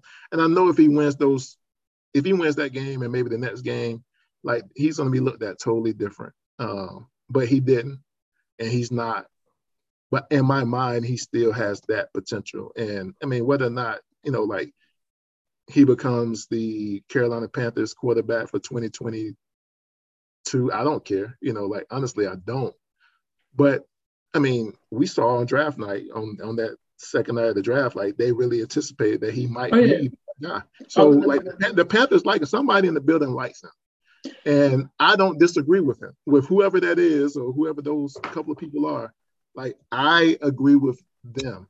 I mean, and this ain't about Baker Mayfield today either. This is we're talking about the quarterback position. We're talking about Sam. I just read a tweet, while we were recording that was like, the Panthers still have interest in one of these vet QBs, and they should still be open to, looking at Baker. I think they should be open to it, but I think it's one of those things where it's very easy for like GMs and head coaches to talk about process. Right. It's not actually easy to actually go out and put process into action. Yeah. I think something that I did really appreciate was the fact they didn't do something for Mayfield. Yeah. Not because I thought Mayfield would have been the end of the world, or his coming would signal the end of days or something, but just because if you have a position, like, there was no need for them to make that move. Yeah. Like, ultimately, if they'd have made a trade for Mayfield and taken his cap and given up picks, who are they bidding against? I think last year they essentially bid against themselves for Sam Darnold. They did. They thought they were bidding against San Francisco, but San Francisco really wasn't in it at that point. No, I think they were. I think they got that very wrong. But I think this year they didn't panic and just, they actually stood firm. They went, and okay, no, we don't think this is the right deal. We're not going to do it. And I think that sounds really simple, but it's amazing how, particularly when people's careers start to become involved, how easy it is for teams to kind of get jittery and to go, okay, fine, we'll take the money. It's fine. It's fine. I was proud of them for standing pat. Like I was like, obviously when Steve Smith came out and said that he had heard that they were doing it, obviously that little fan in me was like, yes, I want to see this happen. And I knew I probably would get a lot of Twitter hate, if it had happened, but I was ready. I've been through that. And so I was ready for that. But then when I started hearing about the breakdowns and started like reading the tweets and reports about what went wrong and the fact that, Cleveland didn't want to pay, what the Panthers were asking them to pay of his salary and stuff like that, I was like, I'm proud of you again, for the second time. For like some of the goofiest reasons, I had to be proud of the front office for standing firm. Like the first time was when, allegedly Deshaun Watson's camp called and asked for the 230 guarantee, and they said no. I was proud of them for that. I think, I mean, it was like one of them things where like I had to be proud of them for doing something that was like the most commonsensical thing ever to do. But like, it's like, wow, you surprised me because you did something that was. I'm not sure how much credit they get for walking 90% of the way to the wrong door and then realizing and turning back. I know. That's what I'm saying. Like, it's like the goofiest thing to be proud of ever. It's like, but I'm proud that you didn't go all the way goofy with it, right? And so with Baker Mayfield, although I wouldn't mind Baker Mayfield being in Charlotte, like I was proud of them for like not being goofy about it, and choosing the route of going for Matt Corral and just, standing their ground with that. But I still don't think that solves not our issue. Like we talked about Sam Darnold being like probably the smartest thing that they can do right now. I don't think that solves like everybody's issue at the team level though. And so that's why I still think the conversation is out there about Baker or Jimmy or whoever, like I think we're going to hear about that because they have to go into the season with what we said a few minutes ago, with a QB who they can trust. And they trust him right now. I think they need to find the QB who they can trust. I'm not sure they need to do it this year. Like, as in, I think at this point now. But Matt, will he have next year to find him? Will McAdoo have next year to find him? I think the thing is, I can't point anything sort of decisive about this, but it feels very much like Fitterer's role inside the organization has grown over the last year. It does. Whereas last year, it felt like Matt Rule was calling the shots and Fitterer was kind of, naturally, he was just in the job. He was finding his feet. He wasn't the guy, he didn't get, he was taking over someone else's scouting department. He didn't have a chance to build his own regime. But it feels much more like, whereas based on how last year went, I would not have been shocked if they have a bad year that both of them are gone and they're basically, they are tied together. Right. I think it feels more like Fitterer is clearly trying to work with Matt Rule, and I don't think he's sort of trying to push him out the door or anything. But I get the feeling that Fitterer is doing stuff with a view to how he could run the franchise if Rule is gone in a year's time. Yeah, he's making decisions he can live with in a year or 2 years or 3 years, not just what he can do for the next 12 months, which I think is absolutely that is exactly what he should be doing. Yeah, I agree with that, man, and I don't know, like I'm glad I had this chance. I really haven't talked to anybody about this rather than just tweet about it. And it's hard to catch all that in like whether it's 280 characters in a thread or whatever about how you feel about Matt Corral or, like what he can become. But that's how I felt on draft night. Like, it was like, oh, we drafted Matt Corral, and let me go and like find out all the things I haven't found out already about him, and let me try to project him into this offense. And then it was like all the uncertainty around him and like what happens and what does that mean for 2023 if things go wrong and all the stuff, and just the wave of emotions about earlier that night, hearing that Baker Mayfield was on his way, and then it's Matt Corral, with the trade up in the third round, and just trying to make sense of it all. And like, so much doesn't make sense right now about the QB situation still. And the one thing I would say is that one of the things that the reports that came out during that second day of the draft is that around the Baker Mayfield stuff there were lots of reports that the Panthers had somewhat a dissent of opinions inside the front office. They were genuinely not all in agreement. And yep. I can I don't know, but I would put some money on who had what view because ultimately they have different timelines. And so the same thing you got with Marty Hurley in his final year. The Derek Brown pick was partly a result of him having a different timeline than Matt Rule. Yes, yeah. And the same thing with Teddy Bridgewater potentially, and a number of the other moves they made. It was about, one guy was, you can talk about having this 3-year project, but you actually have to buy into it, and everyone has to buy into it. And I think, although Matt Rule is the one talking about needing 5 years, I think Scott Fitterer is the one who is actually building like they need 5 years. Like, he's the one who is actually taking more of the long-term view. No, and I sense that, but like I say, like as it relates to, like, I think you have to like give a dog a bone, right? And I think Matt Rule is the one who needs the bone right now, right? I think Fitterer is able to build and get the guys that I think project out for him.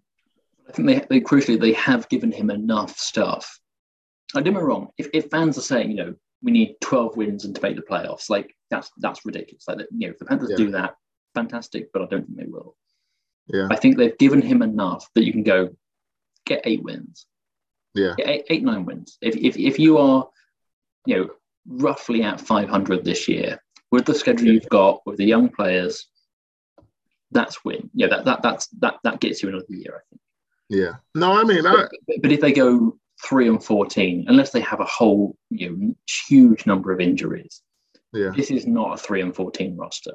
It's not I don't think it's necessarily a 12-5 roster either, but it's not a 3-14 roster. No, it should be better. I mean, I honestly, I'm just looking at the schedule based on what I know. Who I know these teams are now based on what I last seen them do and some of the moves they made in the offseason. Yeah, I see 5 to 7 winnable games based on expectations, just on paper. And so that's where I expect them to be. I don't expect them to win 9. I mean, they would shock me if they won 9, just based on, the talent, the QB situation as it is today. I don't know how many wins Jimmy Garoppolo or Baker Mayfield add to that expectation. Maybe one. I mean, maybe 1 or 2. They flipped the game, by a few points, but I do think they would give me, for whatever reason, I would trust those games more. I would want to watch those games. Of course, but I think ultimately I think we tried to make this fairly clear from the beginning of this offseason that the sad reality of where the Panthers are right now is it is not just about 2022. Yeah, and it's about going forward. Yeah, and obviously there's no point making yourself intentionally miserable in the short term, but I think I'll come back to the key point here. I know we spent a lot of this podcast talking about the top 2 guys, but essentially, if they hit on one of those guys, this is an okay draft. If they hit on both of those guys, this is a great draft. Yeah, I mean, and to that point, I think that's why we focus a lot on not just the guys, but the positions that they're coming into play. Ikem Ekwonu, Matt Corral, the whole draft, the whole 2020, I think, so much rides on this draft and what, they can get out of those two guys somehow. Definitely need to hit on Ekwonu at 6. Matt Corral, who knows? Because it's like, so many things can play into what becomes of him. Yeah, but if somehow they figures out that he's the right guy from this, it would be a huge win for the Panthers to be able to build around that guy on that 3rd round contract for the next 3 years after this. Yeah. No, it would be fantastic. And so I think that's where I'm at with it, as it pertains to this draft and, and this discussion. We have other guys to talk about, and I want to make sure we get to them.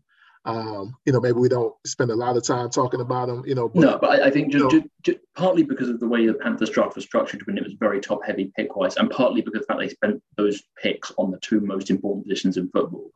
Yeah. They are so significant in how this draft will be remembered. And I think, let's talk about the other guys quickly, and then we can sort of sum up a bit at the end. But so going to Brandon Smith, who was the guy they traded up for in the 4th round. I think this is a good pick. I think he is a 4th round caliber linebacker. I don't think if they'd have taken him 30 picks higher, that would have been a bit of a reach, and 30 picks later would have been a great value. But I think this is a good pick. I think he is probably, they talk about using both a linebacker and edge rusher, and although I think he is probably much more pro ready as a linebacker, I think I can see that. He's more of a he's a good size, good straight line speed, pretty physical guy. I don't think he's ever going to be, I think his ceiling is probably not as high as some of his superficial numbers suggest it might be. I think he can be a starting caliber linebacker in the NFL. Yeah. I don't think he's ever going to be a great coverage player. I think he can be an okay coverage player. And as a 4th round pick, I think that's good value. Let me ask you about this part of him. I know that the guy that was slated to play that position, Damian Wilson, that's his name, right? Damian Wilson. Was a guy like that. Probably not as fast as Brandon Smith, but Damian Wilson. You're replacing Jermaine Carter essentially. Is he somebody that can play up to that level? If he's developed right and comes along. Yeah, I think probably the Jermaine Carter comp is quite a good one in that I think Jermaine Carter coming out of college was not necessarily a guy who would have gone, oh yeah, this guy can be a starting NFL linebacker. Yeah. As in, he's like, well, he can probably be a backup. Maybe he can become a starter with time. And I think the same thing is true with Brandon Smith. Like, he probably is not going to start right away. Yeah. But has enough upside that he could start and could offer them some depth and special teams. I think the best thing that he has going for him is that he doesn't have a lot in front of him. No. In terms of being able to play, is that he doesn't have a lot in front of him that could keep him out of the lineup. Like he could, if he shows decent, during the offseason and going into camp, like I've seen rookie linebackers get into the starting lineup pretty quick around the NFL. Yeah, and I think he's certainly somebody who should be on the game day roster. He should be active every week. Okay. I think ultimately, any of these guys that are taken later on, expecting them to make a big impact this year is a little bit optimistic. Yeah, I think a reasonable expectation is that he plays special teams. He maybe comes in and plays some sub linebacker here or there, or rushes the edge every now and then. Yeah. Maybe plays 25% of the defensive snaps. I think that's probably a fair expectation of what he might be able to do. Yeah. I think the next pick was Amari Barno at the top of the 6th round. Yes. I think he is probably going to play a bit as a rookie because they are really thin at edge rusher. Yeah.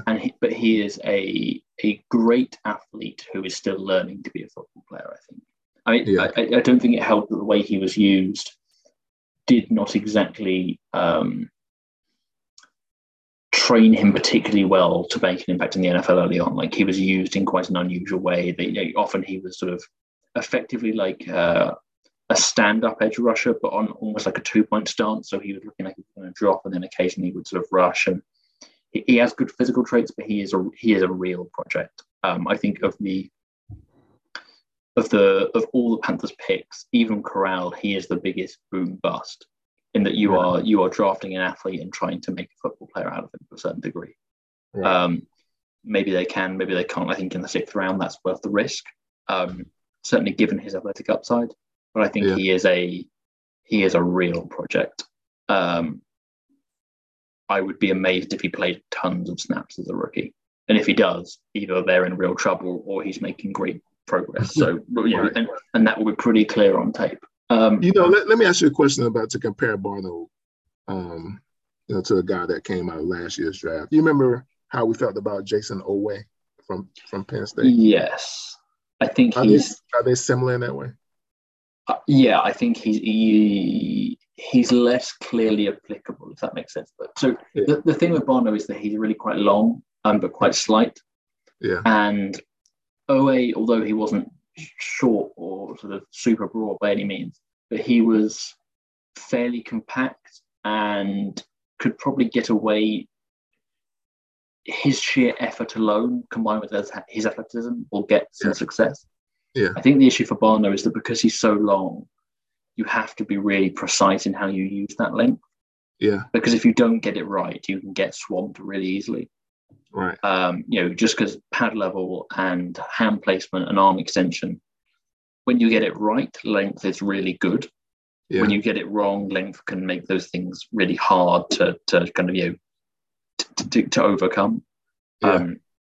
So I think he potentially is less, even if he's technically no less developed, who he is as a physical athlete is less well suited to making an impact just through effort, basically. Gotcha. Yeah. So I think he's probably the one who is up there with Barnes as the 7th round pick, the least likely to see significant playing time. Yeah. Cade Mays is possibly the best value pick the Panthers had, in that I think he is significantly better than where they took him. Yeah. I think he is a borderline starting caliber offensive lineman who can play multiple positions who they got in the 6th round. I'm not sure he will start right away. And they have actually got quite a deep competition across the interior. Yeah. Brady Christensen, Cam Irving, Bozeman, Elfline, loads of guys in that competition. Deontay Brown, Michael Jordan, huge number of guys competing for those spots at center and left guard. I'm not sure he wins one of those spots, but I think he has a genuine chance of being part of that competition. I think he could genuinely become a good starter, not just a stopgap. Not that he definitely will be, but I think this is a really good pick. I think definitely the quality of depth he offers for a 6th round pick is excellent as well. So I think this is probably, not an amazing athlete, but a good athlete, technically really good, really flexible, plays multiple positions. I think I really like this pick. Kalen Barnes is something of a project as well. I think he is less of a project than Barno is, in that I think he maybe isn't quite as good an athlete as Barno. Like, I think he's a good athlete rather than a great one. But he's got great speed. Yes, great speed. And he's not super, he's not as agile as maybe you'd like, but he's agile enough, I think. Yes. And his tape is, while not amazing, I think there is enough on tape that he's not just an athlete. Like when the Panthers took Stan Thomas Oliver a couple of years ago, he was a complete project. There was very little on tape to start with. You were drafting the athlete and the human being, basically. Right. And I think he has actually come a very long way. And I think that looks, even if he doesn't end up becoming an NFL starter, I think that looks like a good use for a 7th round pick, 2 years on. Yeah. I think Barnes, there is more there on tape to make you think this is not just an athlete who happens to be on the football field. And we know for sure that Phil Snow and Matt Rule, they know what they're getting in Kalen Barnes. I think they recruited him. He played for them at Baylor. So I would like to believe that Phil Snow has an idea for how he would deploy him, which gives him a leg up. Even though he's a 7th round pick, I think having that familiarity, a lot like what they did with Bravion Roy 2 years ago. Like they have an idea for how they, for what the guy can do and how they can utilize him And we've seen, if not anything else from Matt Rule, is when he gets his guy, when he brings his guy in, they typically stick around in some capacity. Yeah, I think he is an early favorite for a practice squad spot, would be my assessment. With a good camp, he could make the roster. But he is an early, given the Panthers have a reasonable amount of depth at corner, right. He is an early practice squad candidate, I would say. One thing I will say about somebody like Kalen Barnes is that you can't coach 4-2. And usually those guys find a way to be on the roster, and so, I don't know, what his gameplay is like. I haven't watched a lot of film on him, but when you're that fast, special teams, like being a gunner, whatever it is, like usually a team finds a place for a guy who runs a 4-2-2. Yeah. Oh, no, I think he will get a legitimate shot. He's not just I think people were a little bit put off last year. Maybe that's the wrong use of language, but when they took Hoskins in the 7th round, after taking a long snapper, and it almost felt like particularly as he was not a guy who was a particularly well-known name. I think people thought, you just throwing a pick out to throw a pick out, and then he genuinely got a legitimate shot, played well, and made the roster. Yes. So I think they will give all of these players and the UDFAs genuine opportunities to show out. Yeah. Whether they do or not is up to them to a certain degree. But I'm definitely looking forward to, from these guys, like the last 4, Brandon Smith, and because I really wanted a linebacker, I wanted somebody who can add to that room and, and be somebody who could potentially, I don't know if he's going to be special, or anything like that. We had a group of linebackers that we were really keyed in on, Chad Muma, Nakobe Dean, and then even the second tier guys like Leo Chanel and Chanel and who was the guy, from Georgia, Tyndall, I believe. Yeah. And so I wanted one of those 4 guys, and I think it was day 2, they were all falling off the board, and I was losing hope. And so when they came back early on day 3 and landed Brandon Smith, I just wanted to go and see what this guy looked like, and and he's not I don't think he's as good as those other ones. No, he's not. Yeah, he's not. So I don't want to get overly hyped about him, but it would be nice to have somebody who's really athletic playing that position again, and hopefully he can develop into something. I don't expect him to be on the field to start the season, but sometimes linebackers take time, and and every once in a while, they surprise you. And so I'm kind of hoping for him, but like the one guy that you mentioned, who may be the steal of the draft, just based on where they picked him up at, is Cade Mays, and I didn't know a lot about Mays before I heard his name, and looking at offensive linemen and things like that. I don't think we featured him when we talked about offensive line, but when I went back and researched him, he was a 5-star recruit, and there's a lot of 5-star recruits who never make it, but he was a 5-star recruit. He had a really good start to his career here in Georgia, and then he transferred back to his home in Tennessee, and it seemed like he was a solid offensive lineman there. He was probably their best offensive lineman over the last couple of years. Yeah, you have him over Trey. You have him over Trey. I think he was a better player. Yeah, I mean that's saying a lot. Really, considering how Trey Smith performed last year in Kansas City, and so I think Trey Smith was maybe a little bit overrated last year. I think he was a good rookie. I think he was maybe a little bit overhyped. Yeah, he was just when you're nasty, man, in the trenches, it shows up, and then a lot of times that stuff gets, it's going to. That's the stuff that gets on Twitter highlights. Yeah. That's what I'm saying. I think Cade Mays is not that guy. He's a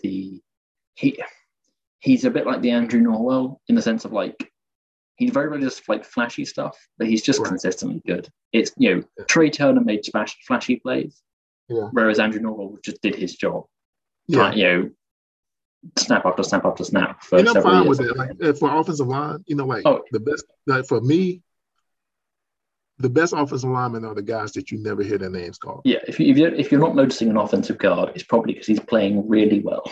Yeah, and that's and honestly, what I hope for this team, not just for Cade Mays, but I hope for this roster, for Scott Fitterer. I know he came from this environment where everything's competitive. We put the best players on the field. if Cade Mays is really like that, I hope he gets a chance to play in one of the top 5 lineman positions. You know, like I mean, honestly, I think the only 2 guaranteed positions on this team right now is Taylor Moton at right tackle and maybe Ekwonu at left tackle. And then those middle 3 positions. I think Corbett is pretty solid at right guard. Yeah, well, Corbett at right guard, you know, but how long we have Corbett for? 2 years? 3 years, I think. So we have him for 3, so maybe 2. Bozeman's on a 1-year deal, and he's a center guard. F-line, I don't really consider F-line, you know, to be anybody who's entrenched. So let's say it's 2 positions that's up for battle. I think the big question is, where does Christensen fit? Yeah. Where does Bozeman fit? Right. Because I think those 2. I think if you go, you know, if you were betting, you would say the offensive line is Ekwonu, Christensen, Bozeman, Corbett, Moton. Yeah. And I think the question is whether all 5 guys stay healthy, and whether someone else makes a claim that gets above those guys. Well, one thing I will say about this team compared to years prior is that, you know, we were already paper thin, you know, at offensive line. And at least for this year, on paper, you know, we have quality starters, and there seems to be quality depth pieces. Yeah. And that's something, I mean, even if you include the Cam Irvings and, you know, however they fall out, Pat Elflein. And if Cam Irving is your, like, 3rd tackle, 4th tackle, that is fine. Like that, I think they're paying him too much, but I think he's perfectly good for the job. Yeah, I mean, do you see a position? I mean, like if I'm looking at, I haven't looked at his contract since last year. Is this contract, is he cuttable? He can be cut, right? He can be cut, but I think it would have to be the point where, like, if he is a top 6 offensive lineman, top 7, 8 offensive lineman, they're not going to cut him. They save like $2 million by cutting him. Okay, so that's what I was thinking. It wouldn't surprise me if they cut him, though. If he's definitely good, if he's definitely making the roster for you, you probably don't cut him just to save the money. I think if he's on the edge, if there's like, well, there's no difference between him and Deontay Brown, or him and, you know, Michael Jordan or Dennis Daly, then you cut him. Yeah, I mean, I don't think we have enough depth to just automatically say we can cut him. Not at this point. You know, it really will depend on how deep you can get into the off season, you know, and stay injury free, and, you know, like I think it also depends on what happens with Christensen as well. Yeah, I think if Christensen doesn't start, it makes Cam Irving much easier to cut. That's what I'm saying. So if Christensen doesn't start now, he becomes your swing tackle, and you know, somebody like Cade Mays could be used as a tackle guard, you know, on the right side, you know, and you can have backup depth at both tackles, you know, and so like it'll be an interesting situation to watch, but hey, look, man, like I think overall, you know, just the fact that we can have that conversation about Cam Irving being a backup rather than being your starting left tackle means that we made some progress. And, you know, compared to last year, the fact that, you know, the offensive line is definitely better. Yeah. How much better? I'm not totally sure. As in, whether it's good, decent, very good, I'm not sure, but it is definitely better. Well, I think objectively, I think the Panthers did what they wanted to do via the draft and free agency in improving the offensive line. No, that's what Scott Fiddler said that they were intentional about doing. They have done that. The QB room has been improved objectively. I think we went to last season with essentially 2 quarterbacks. Yeah, I mean, they'll have the same 2 quarterbacks plus Corral. So plus Corral. So I mean, so objectively, we're better because we added potential, you know, to that QB room. Still could be added to, you know, as we discussed earlier. And so they, you know, like those were our biggest weaknesses last year. We had other weaknesses too. We haven't really addressed the edge loss. And I think there's a chance the front 7 takes a step back. Yeah, and so I'm not looking forward to that. I think we probably got better on the inside, a little bit worse on the outside. Yeah, you know, and a lot of that depends on the inside part. Depends on how much Matt Ioannidis is ready, you know, to play and how healthy he can stay. Yeah, and whether Nixon stays healthy, takes a step. Yeah. Like I think the inside has got better. I think Hassan Reddick and Jermaine Carter are probably bigger losses than some people realize.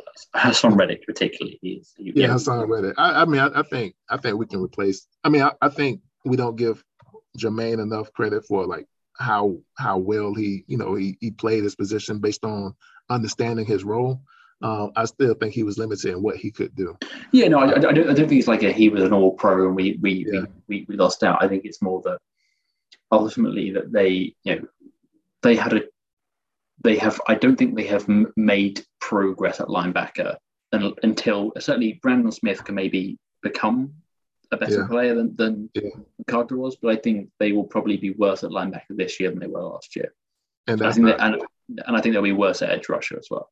Yeah, and when you think about like those two positions seem to be isolated and attacked, when on the same side, I don't like the prospect of that.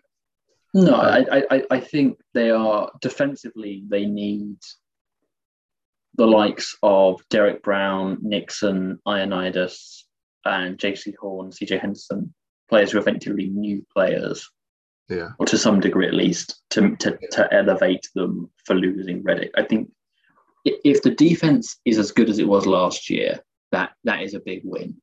Yeah, I think that they have invested quite significantly in the offense this year. Yeah. And it's the offense that needs to take the step. Yeah, and I'm hoping so. I just like right now, one thing that I learned a long time ago, besides the offensive line, that's improved. But our starting QB and the skill players are essentially the same. And so, so you would hope that McCaffrey is healthy more, and crucially, if he's not healthy, I think you have in Foreman a better insurance option. I think they are better at skill position. Yeah, they're better. Yeah, Foreman is an upgrade in the running back room, and he gives us more depth there. But it's not by a long shot. We're better. And so, offensive line is better. Foreman was added. The receivers are the same. The tight ends are the same. So, it's really going to come down to, like what happens at the QB position. And also player development as well. I think that's the thing. Like, there is potential. Terrace Marshall Jr., Tommy Tremble, in particular. Yeah. If those guys get better in a significant way, that can make a really big difference. Same with Ian Thomas, and there are other guys there as well. But it can. But the thing is, that's going to like really play into those guys playing better. Vincent, is how much better is the QB throwing them the ball? It's one of the things where a lot has to do with that too. It does, but it's also a bit of chicken and egg in that if there are guys consistently getting open, it makes his job a lot easier as well. So, and if you're in a scheme that is, more effective at getting you to the right place at the right time, even if Darnold is the same Sam Darnold, if everything else around him gets better, there will still be the bad mistakes, but there should be. The issue is there were times last year where, for a variety of reasons, both quarterback, offensive line, and skill position, it felt like they just had no ability to move the ball whatsoever. Like every series was a 3-and-out waiting to happen. Yeah, and or disaster waiting to happen, and that's the part. Like I think with Sam Darnold, the odds are there's still going to be that disaster waiting. But if you can move the ball more consistently, if you throw 15 picks in a season, Matt Stafford threw 17 picks last year. Yeah. If you're moving the ball consistently, that won't completely make up for all those errors, but you can win games even with bad mistakes as long as you're able to move the ball. And the issue was last year is that they could not move the ball and make bad mistakes. And I think, frankly, even without the interceptions, they were so poor at moving the ball in offense, they were still never going to win. We wouldn't have scored anyway. Yeah. And like I said, man, about Sam earlier, I think the thing is that has always concerned me with him before he was even a Panther is that, the mistakes just seem to compound. Like I think good quarterbacks, all quarterbacks make mistakes. Good quarterbacks are the ones who can put those mistakes behind them and can get on with the next play, the next drive, and go on and win the game or play effective for the rest of the game. Sam's mistakes compound and they seem to escalate, once he has one turnover, then it becomes two, then it becomes three type of deal. And if he's on the roster, I want Sam to do well. If he's starting quarterback, I want him to have all-time great games. I don't care. If he's out there, I wish the best. It's just going to be interesting to see how this offseason plays out and whether or not he's still, the week one starter come September. Because, every time they ask Matt Rule or Scott Fitterer about, is Sam Darnold your starting QB? That, of course, they have to say, yeah, and they've even gone on to explain it like right now, but it's an open competition, right? Well, you and I have already said that we don't want to see Matt Corral have to start early. So, it may be an open competition between those two, but I don't really think it is. I think if it's Matt Corral and Sam Darnold, Sam Darnold's the starter. And so, I think there is certainly. It's almost like you have this bar where if Matt Corral reaches a certain level by week one, then he does get to start. And the same way that there are occasionally guys who make magnificent progress and just are ready. I mean, Cam Newton was not perfect as a rookie, but he made so much improvement. Right. To the point where, like, starting the season, he was, he was did the not. Best player on the roster. Yeah. He's the best quarterback on the roster. And by a long way. Yeah. I think expecting Corral to be that is unfair, but I think there is a benchmark where I'd be okay putting him out there. But the worst case scenario is the one where you get like 2 weeks into training camp and Sam Darnold looks absolutely terrible. Yeah. And you're like we cannot put him out there, but we don't want to put Corral out there either. Yeah. That's when I think things like a Baker Mayfield trade or just going out and signing anybody, that starts to become more of a serious option. No, I get that. I mean, so we talked about, all the draft picks. Talked about Ekwonu, Matt Corral, Brandon Smith, Barno, K. Mays, Kalen Barnes, and overall, I believe the feel is, the whole draft, really hinges on how good the first 2 picks turn out to be. We at least need to hit with Ekwonu and him being, the left tackle. But, as we stated earlier, like it's not a guaranteed thing for any of these guys. No. Every draft pick is a prospect. They all have to put in the work. They all have to be developed properly. There has to be a lot of things that play into their favor for them to be as successful as they possibly can be. Let's hope for that this staff, this reconfigured staff hired by Matt Rule this offseason, with McAdoo being the OC, Dave Campen being the O-line coach. You brought back Steve Wilkes as a DB coach. You brought in coaches, special teams coaches, Chris Tabor. You brought in these coaches who can really change the culture, in that locker room and maybe improve development, get these guys ready to play quicker than maybe they normally would have, under the past regime and the past, assistant coaches. And, it's really time to see what those hires mean, for the team and what they mean for player development, what they mean for, for team readiness, when it comes to actual games, being prepared. And so, I'm overall, based on the draft, my needle moved a little bit towards optimistic. I've been pretty down, for the last year or so. Yeah. And so like I'm leaning optimistic again because we do have a left tackle. We do have somebody that looks believable, as a QB prospect. And I think we did about as good as we could do, with having the limited picks that we had, in terms of picking up projects like Smith, Barno, Barnes, and then getting the potential starter in Mays at some point. So I'm good on all of that. We didn't talk about undrafted free agents. There's a lot of them. Is there anybody out there from the undrafted free agents that you've seen that's like, okay, like this guy is special, or is it pretty much they're all the same to you? I don't think there's anyone who's really special. I think there are a few guys who stood out watching a bit on tape. I think Andrew Parchment, the receiver from Florida State. Yeah. I think he at least has, you watch him on tape and think there's a reason to think he could potentially make the roster. Same with Babbitts, the tight end from North Dakota State. Yes. Again, I think there is a a real competition for the number 3 tight end spot, and I think he does at least enough that you think that's a genuine option. And the final guy is Isaiah Graham Mobley, the linebacker from Boston College, who Yes. I don't think he's going to come in and start by any means, but there is so little proven depth at linebacker that I think he has a legitimate chance of competing for a roster spot, particularly if he plays on special teams. Yeah. He isn't technically a UDFA because he hasn't signed yet, but I know their rookie minicamp they had Emeka Emezi from NC State. Yeah. I think you were high on him, like I think he's a really good receiver. I think I think he would be a really, really good pickup, and I think he would be a really nice complement to what they have.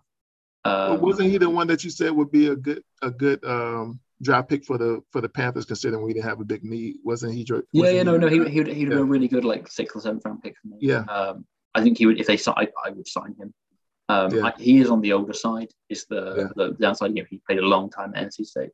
Yeah. But he's a really good receiver, and crucially is a receiver who is good at stuff that their current receivers are not particularly good at. He would be a really good fit. I mean, again, very much not a UDFA, but they also worked out Ryan Switzer, who I know obviously in North Carolina collections, he is going to be a big name. I will say, I just found it funny, man. Like, I think we talked about it on Twitter a bit. It was like all of a sudden, like all this hype. I started seeing Ryan Switzer pictures and being featured on like articles and stuff. I was like, who is this guy? Like, like he's not one of the rookies. And then I saw who he was, and I mean, I probably was a bit critical. I do like Switzer. I was just interested to know like how he was invited to the rookie camp, because I know a couple of weeks ago he came in to catch balls from Sam Howell. Yeah. And I was like, now he's at the rookie camp. I see that this is a common theme now. I saw Callaway or somebody was at somebody else's rookie camp. And I didn't know that veterans could do that, but I get it. I know he's a North Carolina guy. I know he's a good returner. I know he was pretty special, at North Carolina, as a rookie. He got badly hurt last year. I think he missed all of last year. Okay.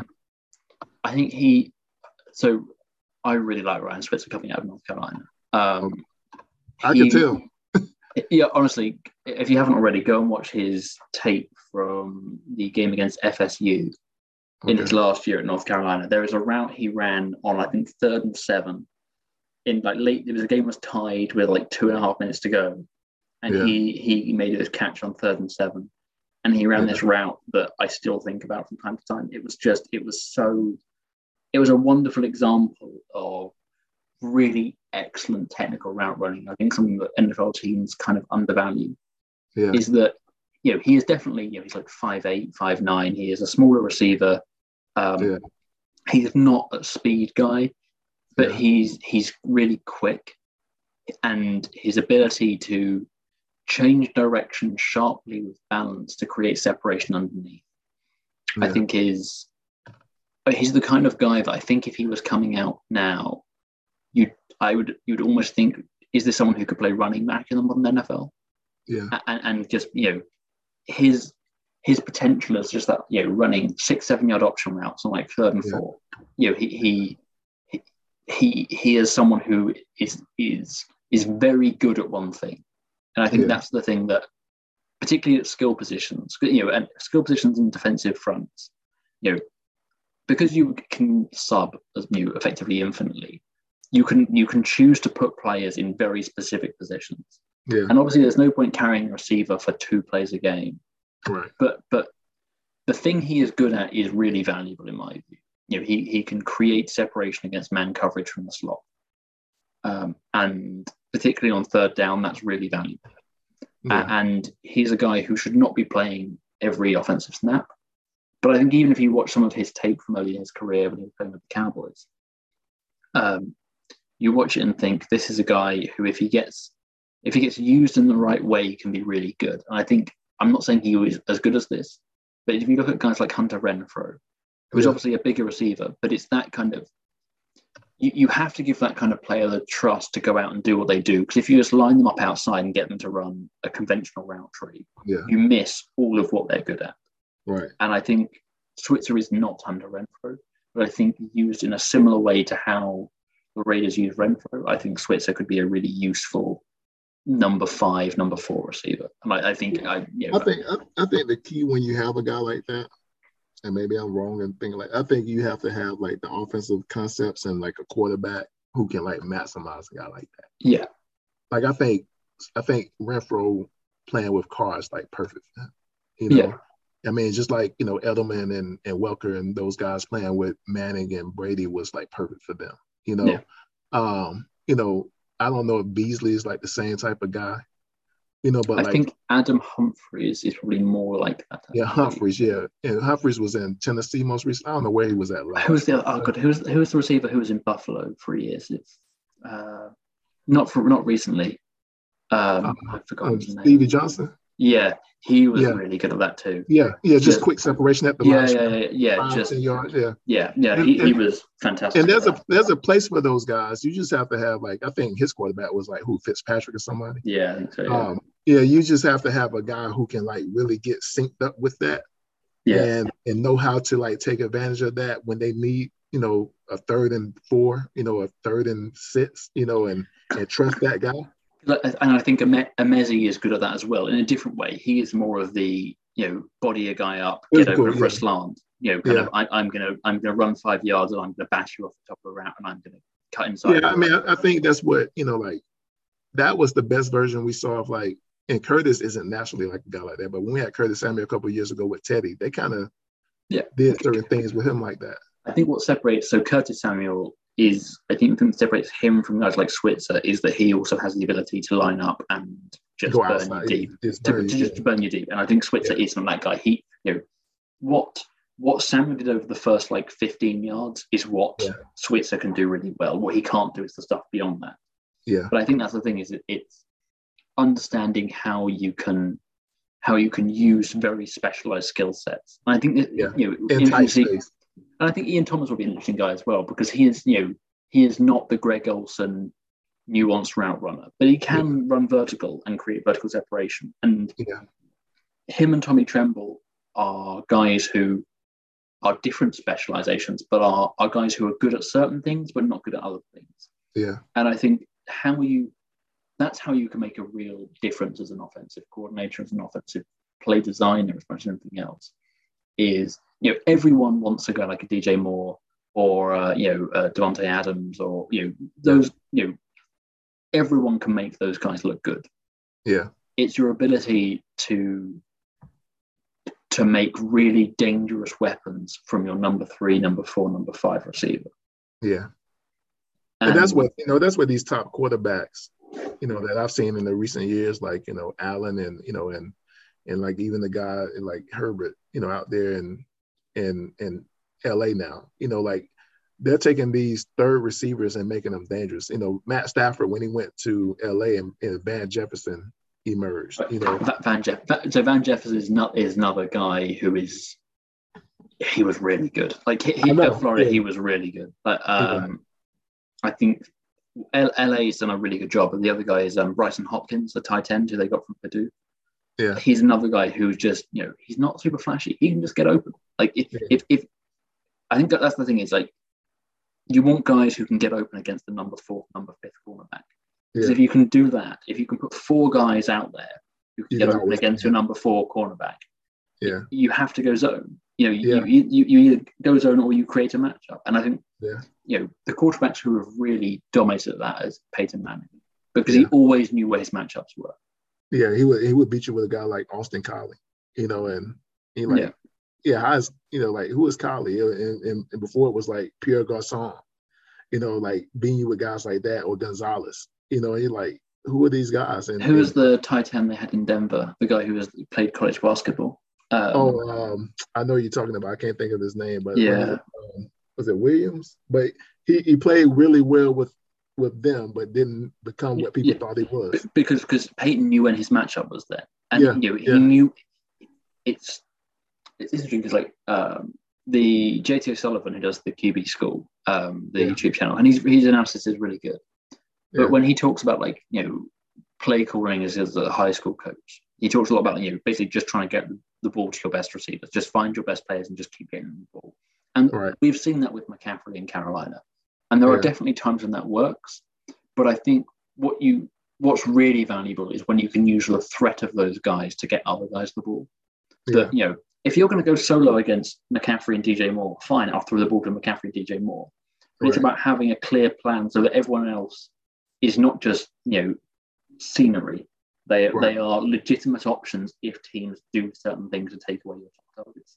Yeah. And I think having those guys who can be match-up pieces in their own way, I think is really valuable. I mean, Ted Ginn is a prime example of like the ultimate specialized receiver.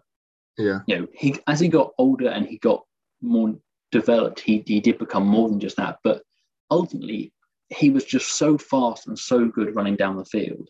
Yeah. That, if he just ran go routes just constantly, he wasn't always getting the ball, but he was always forcing the defense to adjust to create separation. You have to respect it. Yeah. I think that 2015 Panthers season where they had like Cotchery, Ginn, Funchess, Philly Brown, that was a really great example of using a couple of guys, namely Olsen and like Ginn down the field to effectively, if you played man to man, you had two guys who could get open against man coverage, one running vertically and one over the middle.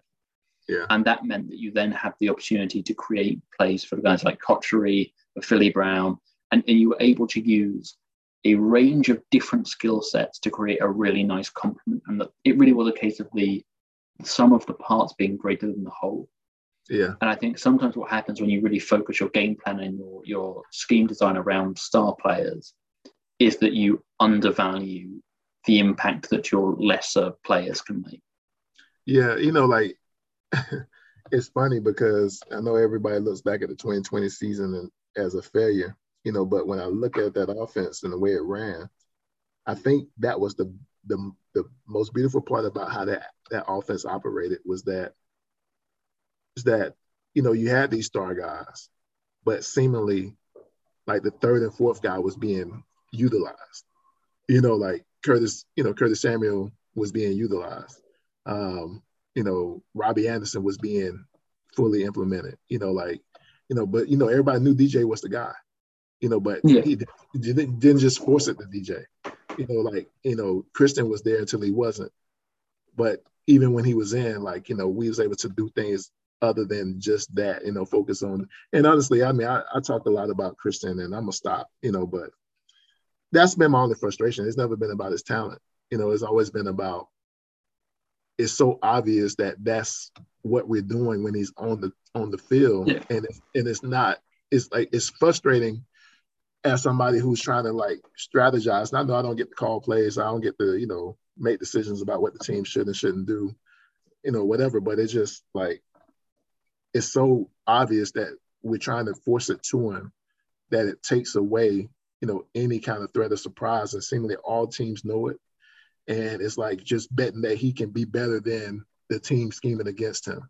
And it's not fun to watch, and it's I hope McAdoo, he comes in, sees Christian for the talent that he has, and utilizes that. I mean, we talked about this, and we're not going to talk about it today, but I hope that he figures out how to maximize, how to optimize Christian as a weapon without it being so much of the focal point to where it's our identity on offense.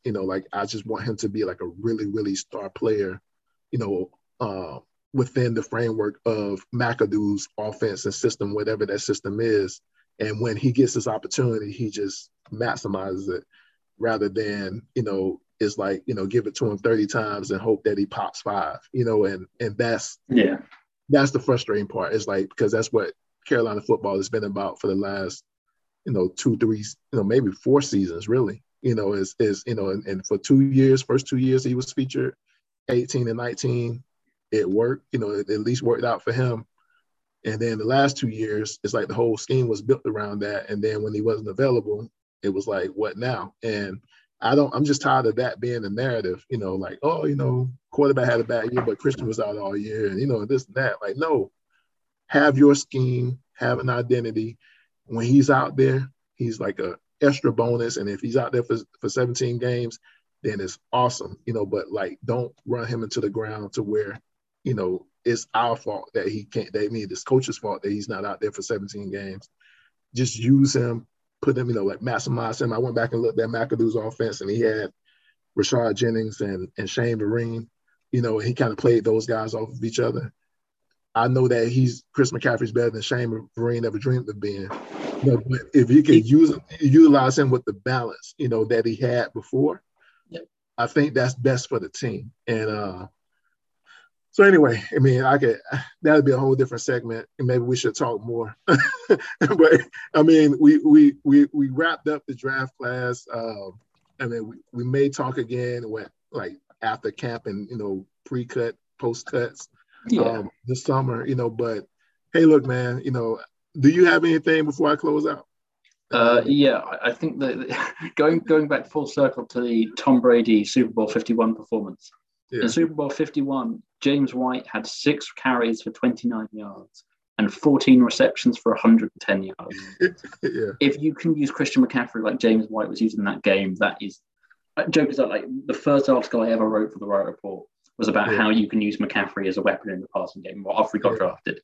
Yeah. And basically what I did to prepare for the article is I just watched the Super Bowl 51 game over twice and just went like, okay, this is you can do this. You can actually throw the ball to a running back 15, 20 times a game, and you can play winning football doing that. And honestly, to anyone who's listening who genuinely is curious about these things, go and watch. I think it's still on YouTube, the full game of the Super Bowl 51, and just watch how the Patriots use James White. Yeah. And you can use McCaffrey like that. And the key thing is, although they kept throwing him the ball, he was throwing the ball because of what the defense did, not because that was where they were going with the ball. Right. And I think if you can use that, where you use the threat of the receivers they have down the field, whether that's Moore, whether that's Anderson, Ian Thomas running vertically, all these things, you create stuff for the defense to worry about down the field, and you create 1 or 2 options underneath. And you actually don't just use them as a check down when nothing's open, but it's a clear part of the progression of other defense running up, or are they sitting down? And you basically try and stretch them horizontally and vertically. And you talked about how you could build an offense around Matt Corral earlier. I think this is the way to do it. It's to just stretch the defense, not to be one thing or another, but just to try and make them think about five weapons every single play, and have clear reads based off what the defense do, and have a game plan of how you attack different teams based on what they do off that. The thing that I think, to your point about James White, and it wasn't just James White, before it was James White, it was like Dion Lewis, it was the guy that they had there in the beginning of the Brady era, number 33. I can't remember his name right now. But he was a great, pass receiver out of the backfield. The Patriots always had that guy, right? Yeah. And the best thing about the Patriots, doing all their runs, has been that Tom Brady always had the benefit of having that guy, and you didn't know when that guy was going to have, 9 catches or 10 catches or, 11 catches. All the fantasy football guys, knew it because they would have one on their team. They would have one on their fantasy roster because they knew that in PPR leagues that guy could win you a game any week. James White has more career catches than career carries. That's what I'm saying.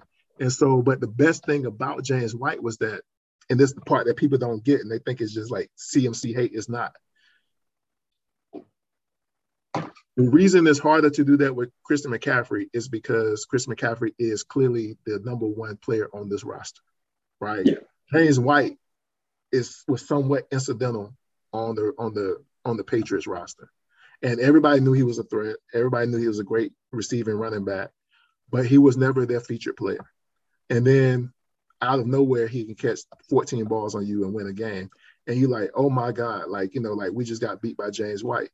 Or got beat by Dion Lewis or whoever the play is, for the week. They rotated that guy.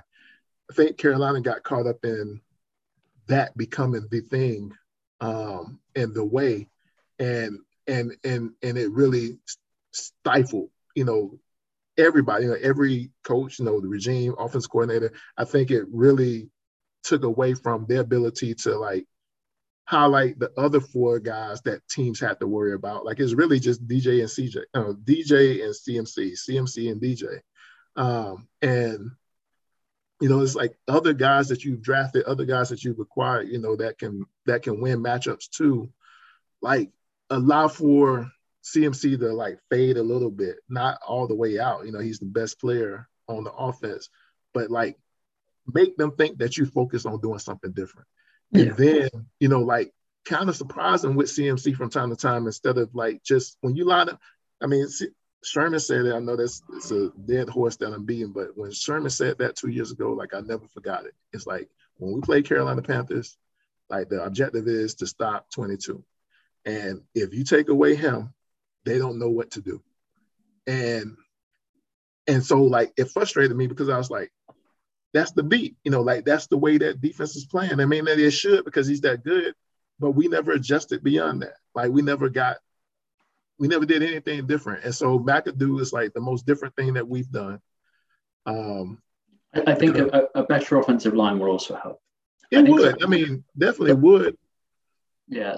I think part of the issue is it's one of those things where it's very easy for me to talk about what I've just said about, the idea of you create patterns down the field and you use CMC and maybe someone else to work under them. Yeah. But the issue is if you don't have time for those patterns to emerge, defenses are sitting on the underneath routes, not just because of who you are, but also because they know that you're going to have to get the ball out quickly. So I think, So it's easy for them to guess that it's. The part of the issue this year, the Panthers just could not protect long enough to throw the ball more than about 25 yards down the field. Yeah, and when they didn't have Christian, they didn't have a good, I don't know, man. Yeah, but anyway, like it's. I think it's the thing is when not to have a full rant, but like when various media sites talk about like the run game being more important than the pass game, or this player being positional value is a thing, but particularly in a sport like football, everything has to work together. If you cannot run the ball, that puts you in a real problem. If you cannot throw the ball deep, that puts you in a real problem. You don't necessarily have to be amazing at everything, but you have to at least threaten every possibility. Teams have to think that you genuinely could throw the ball 40 yards down the field or run the ball inside. Maybe not on every play, but if teams can just disregard your ability to do something, it makes it even harder to do the other thing that you are normally better at. Yeah. No, I agree. I agree. And like I said, man, like I just want to see something that looks a little different. I want to see something that looks like more innovative, and looks more up to date with what's happening around the league. It's great to have Christian McCaffrey on the Carolina Panthers because he's that good, but to continue to use him the same way and to end up being frustrated the way that we have for the last 4 seasons, just wouldn't be very good for my mental health. And so, like, I hope that we see something different. Yes, they should play him. They should utilize him. But you've been saying this for like at least the last 2 years, like use him more as a pass receiver, not even as a wide receiver, just as a pass catcher, and highlight him like that versus trying to do that and give him the ball 20 times a game to carry or 17 times. Like, use your balance. You went out and got Foreman. You drafted Chuba Hubbard last year. Like, use the rotations that every other good NFL team is using at running back. Like, nobody's featuring run back. Like, Nick Chubb is one of the best running backs I've seen, and they still split time with him and Hunt. And you got, Derrick Henry's probably like the only guy who was like the primary feature back that wasn't platooning. And eventually he got hurt last year, and so like it really doesn't work. And I thought that he was pretty bionic. He didn't even start his career as the primary back. Tennessee had Deion Lewis and him splitting time and early on. So like, let's just catch up. Like, we got him. He's amazing. Play him like we play like every other team plays, and like use him in the situations that's best suited for him, and and use everybody else too, and like keep teams off balance. But anyway, man, we need to wrap up. It's been a great episode. As always, it lasted longer than we always anticipate. We definitely appreciate all the people who stick around and listen for our rants and and talking about the team. We do it because we're passionate. Vincent, man, I want to thank you, for another season.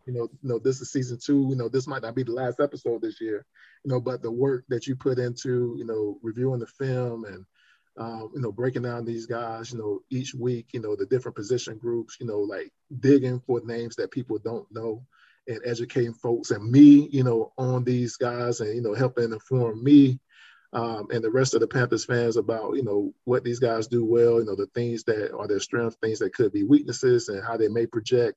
I just want to thank you, for the work that you, put into doing this. Like, it's not easy. I know that, just from doing this with you. And I have the easy part, and so, which is just show up and, review, what we're going to talk about, try to do a little studying, but, you've done the hard work. So I appreciate, all your diligence, all your dedication. I don't think the fan base really appreciates, how passionate you are, and the level of detail you go to really, do this, not just for the, Sky and the Culture podcast, but, for the Riot Report articles that you write and you publish. And so, thank you, for being my partner in this. And, thank you. It's been a great year two, season two. That's been good. And so, looking forward to it. I didn't know how much I would like doing this in the beginning, but it's been good. It's been a good run. And so, yeah, looking forward to, how these guys, pan out. As you could tell anybody that's listening, like we didn't get but like one of the top guys that we wanted, in the Kwanu.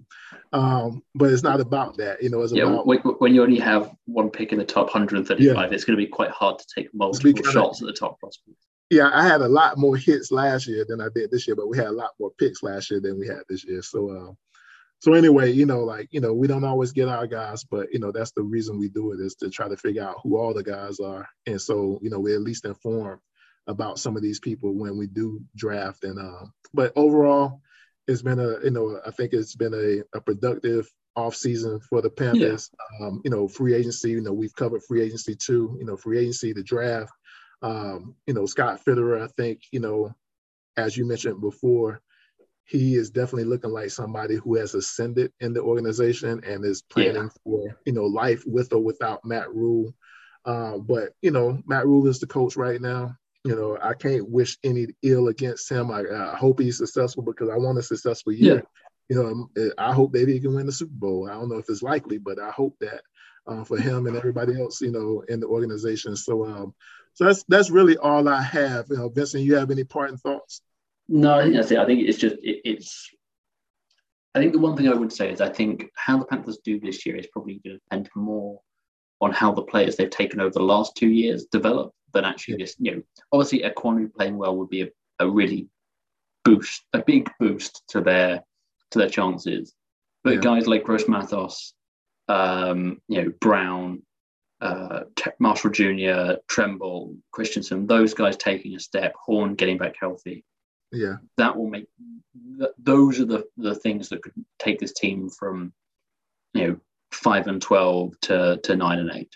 Yeah, I mean, honestly, and that's how your team should be developed. That's the natural progress. Is those guys that you drafted, get into year 3, sometimes year 4, and really stepping into their primes as young players. 25, 26, 27 years old.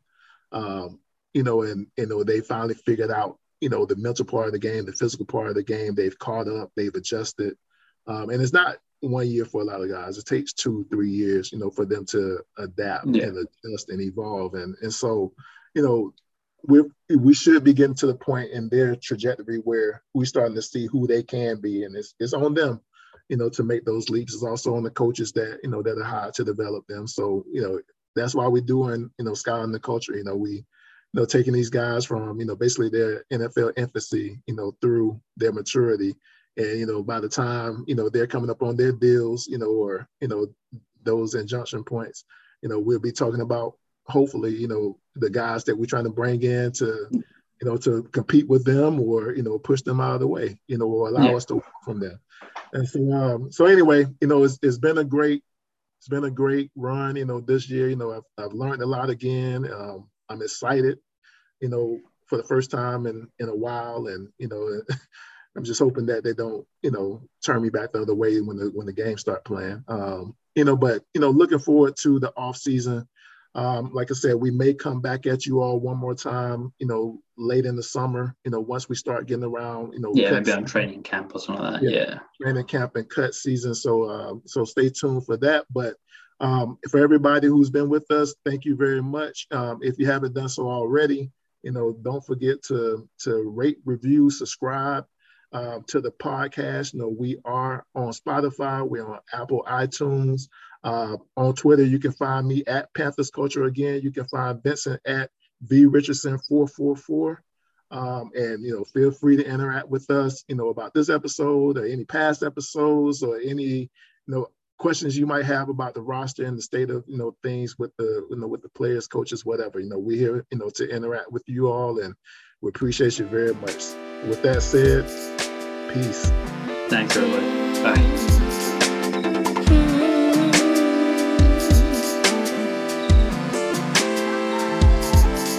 Days where you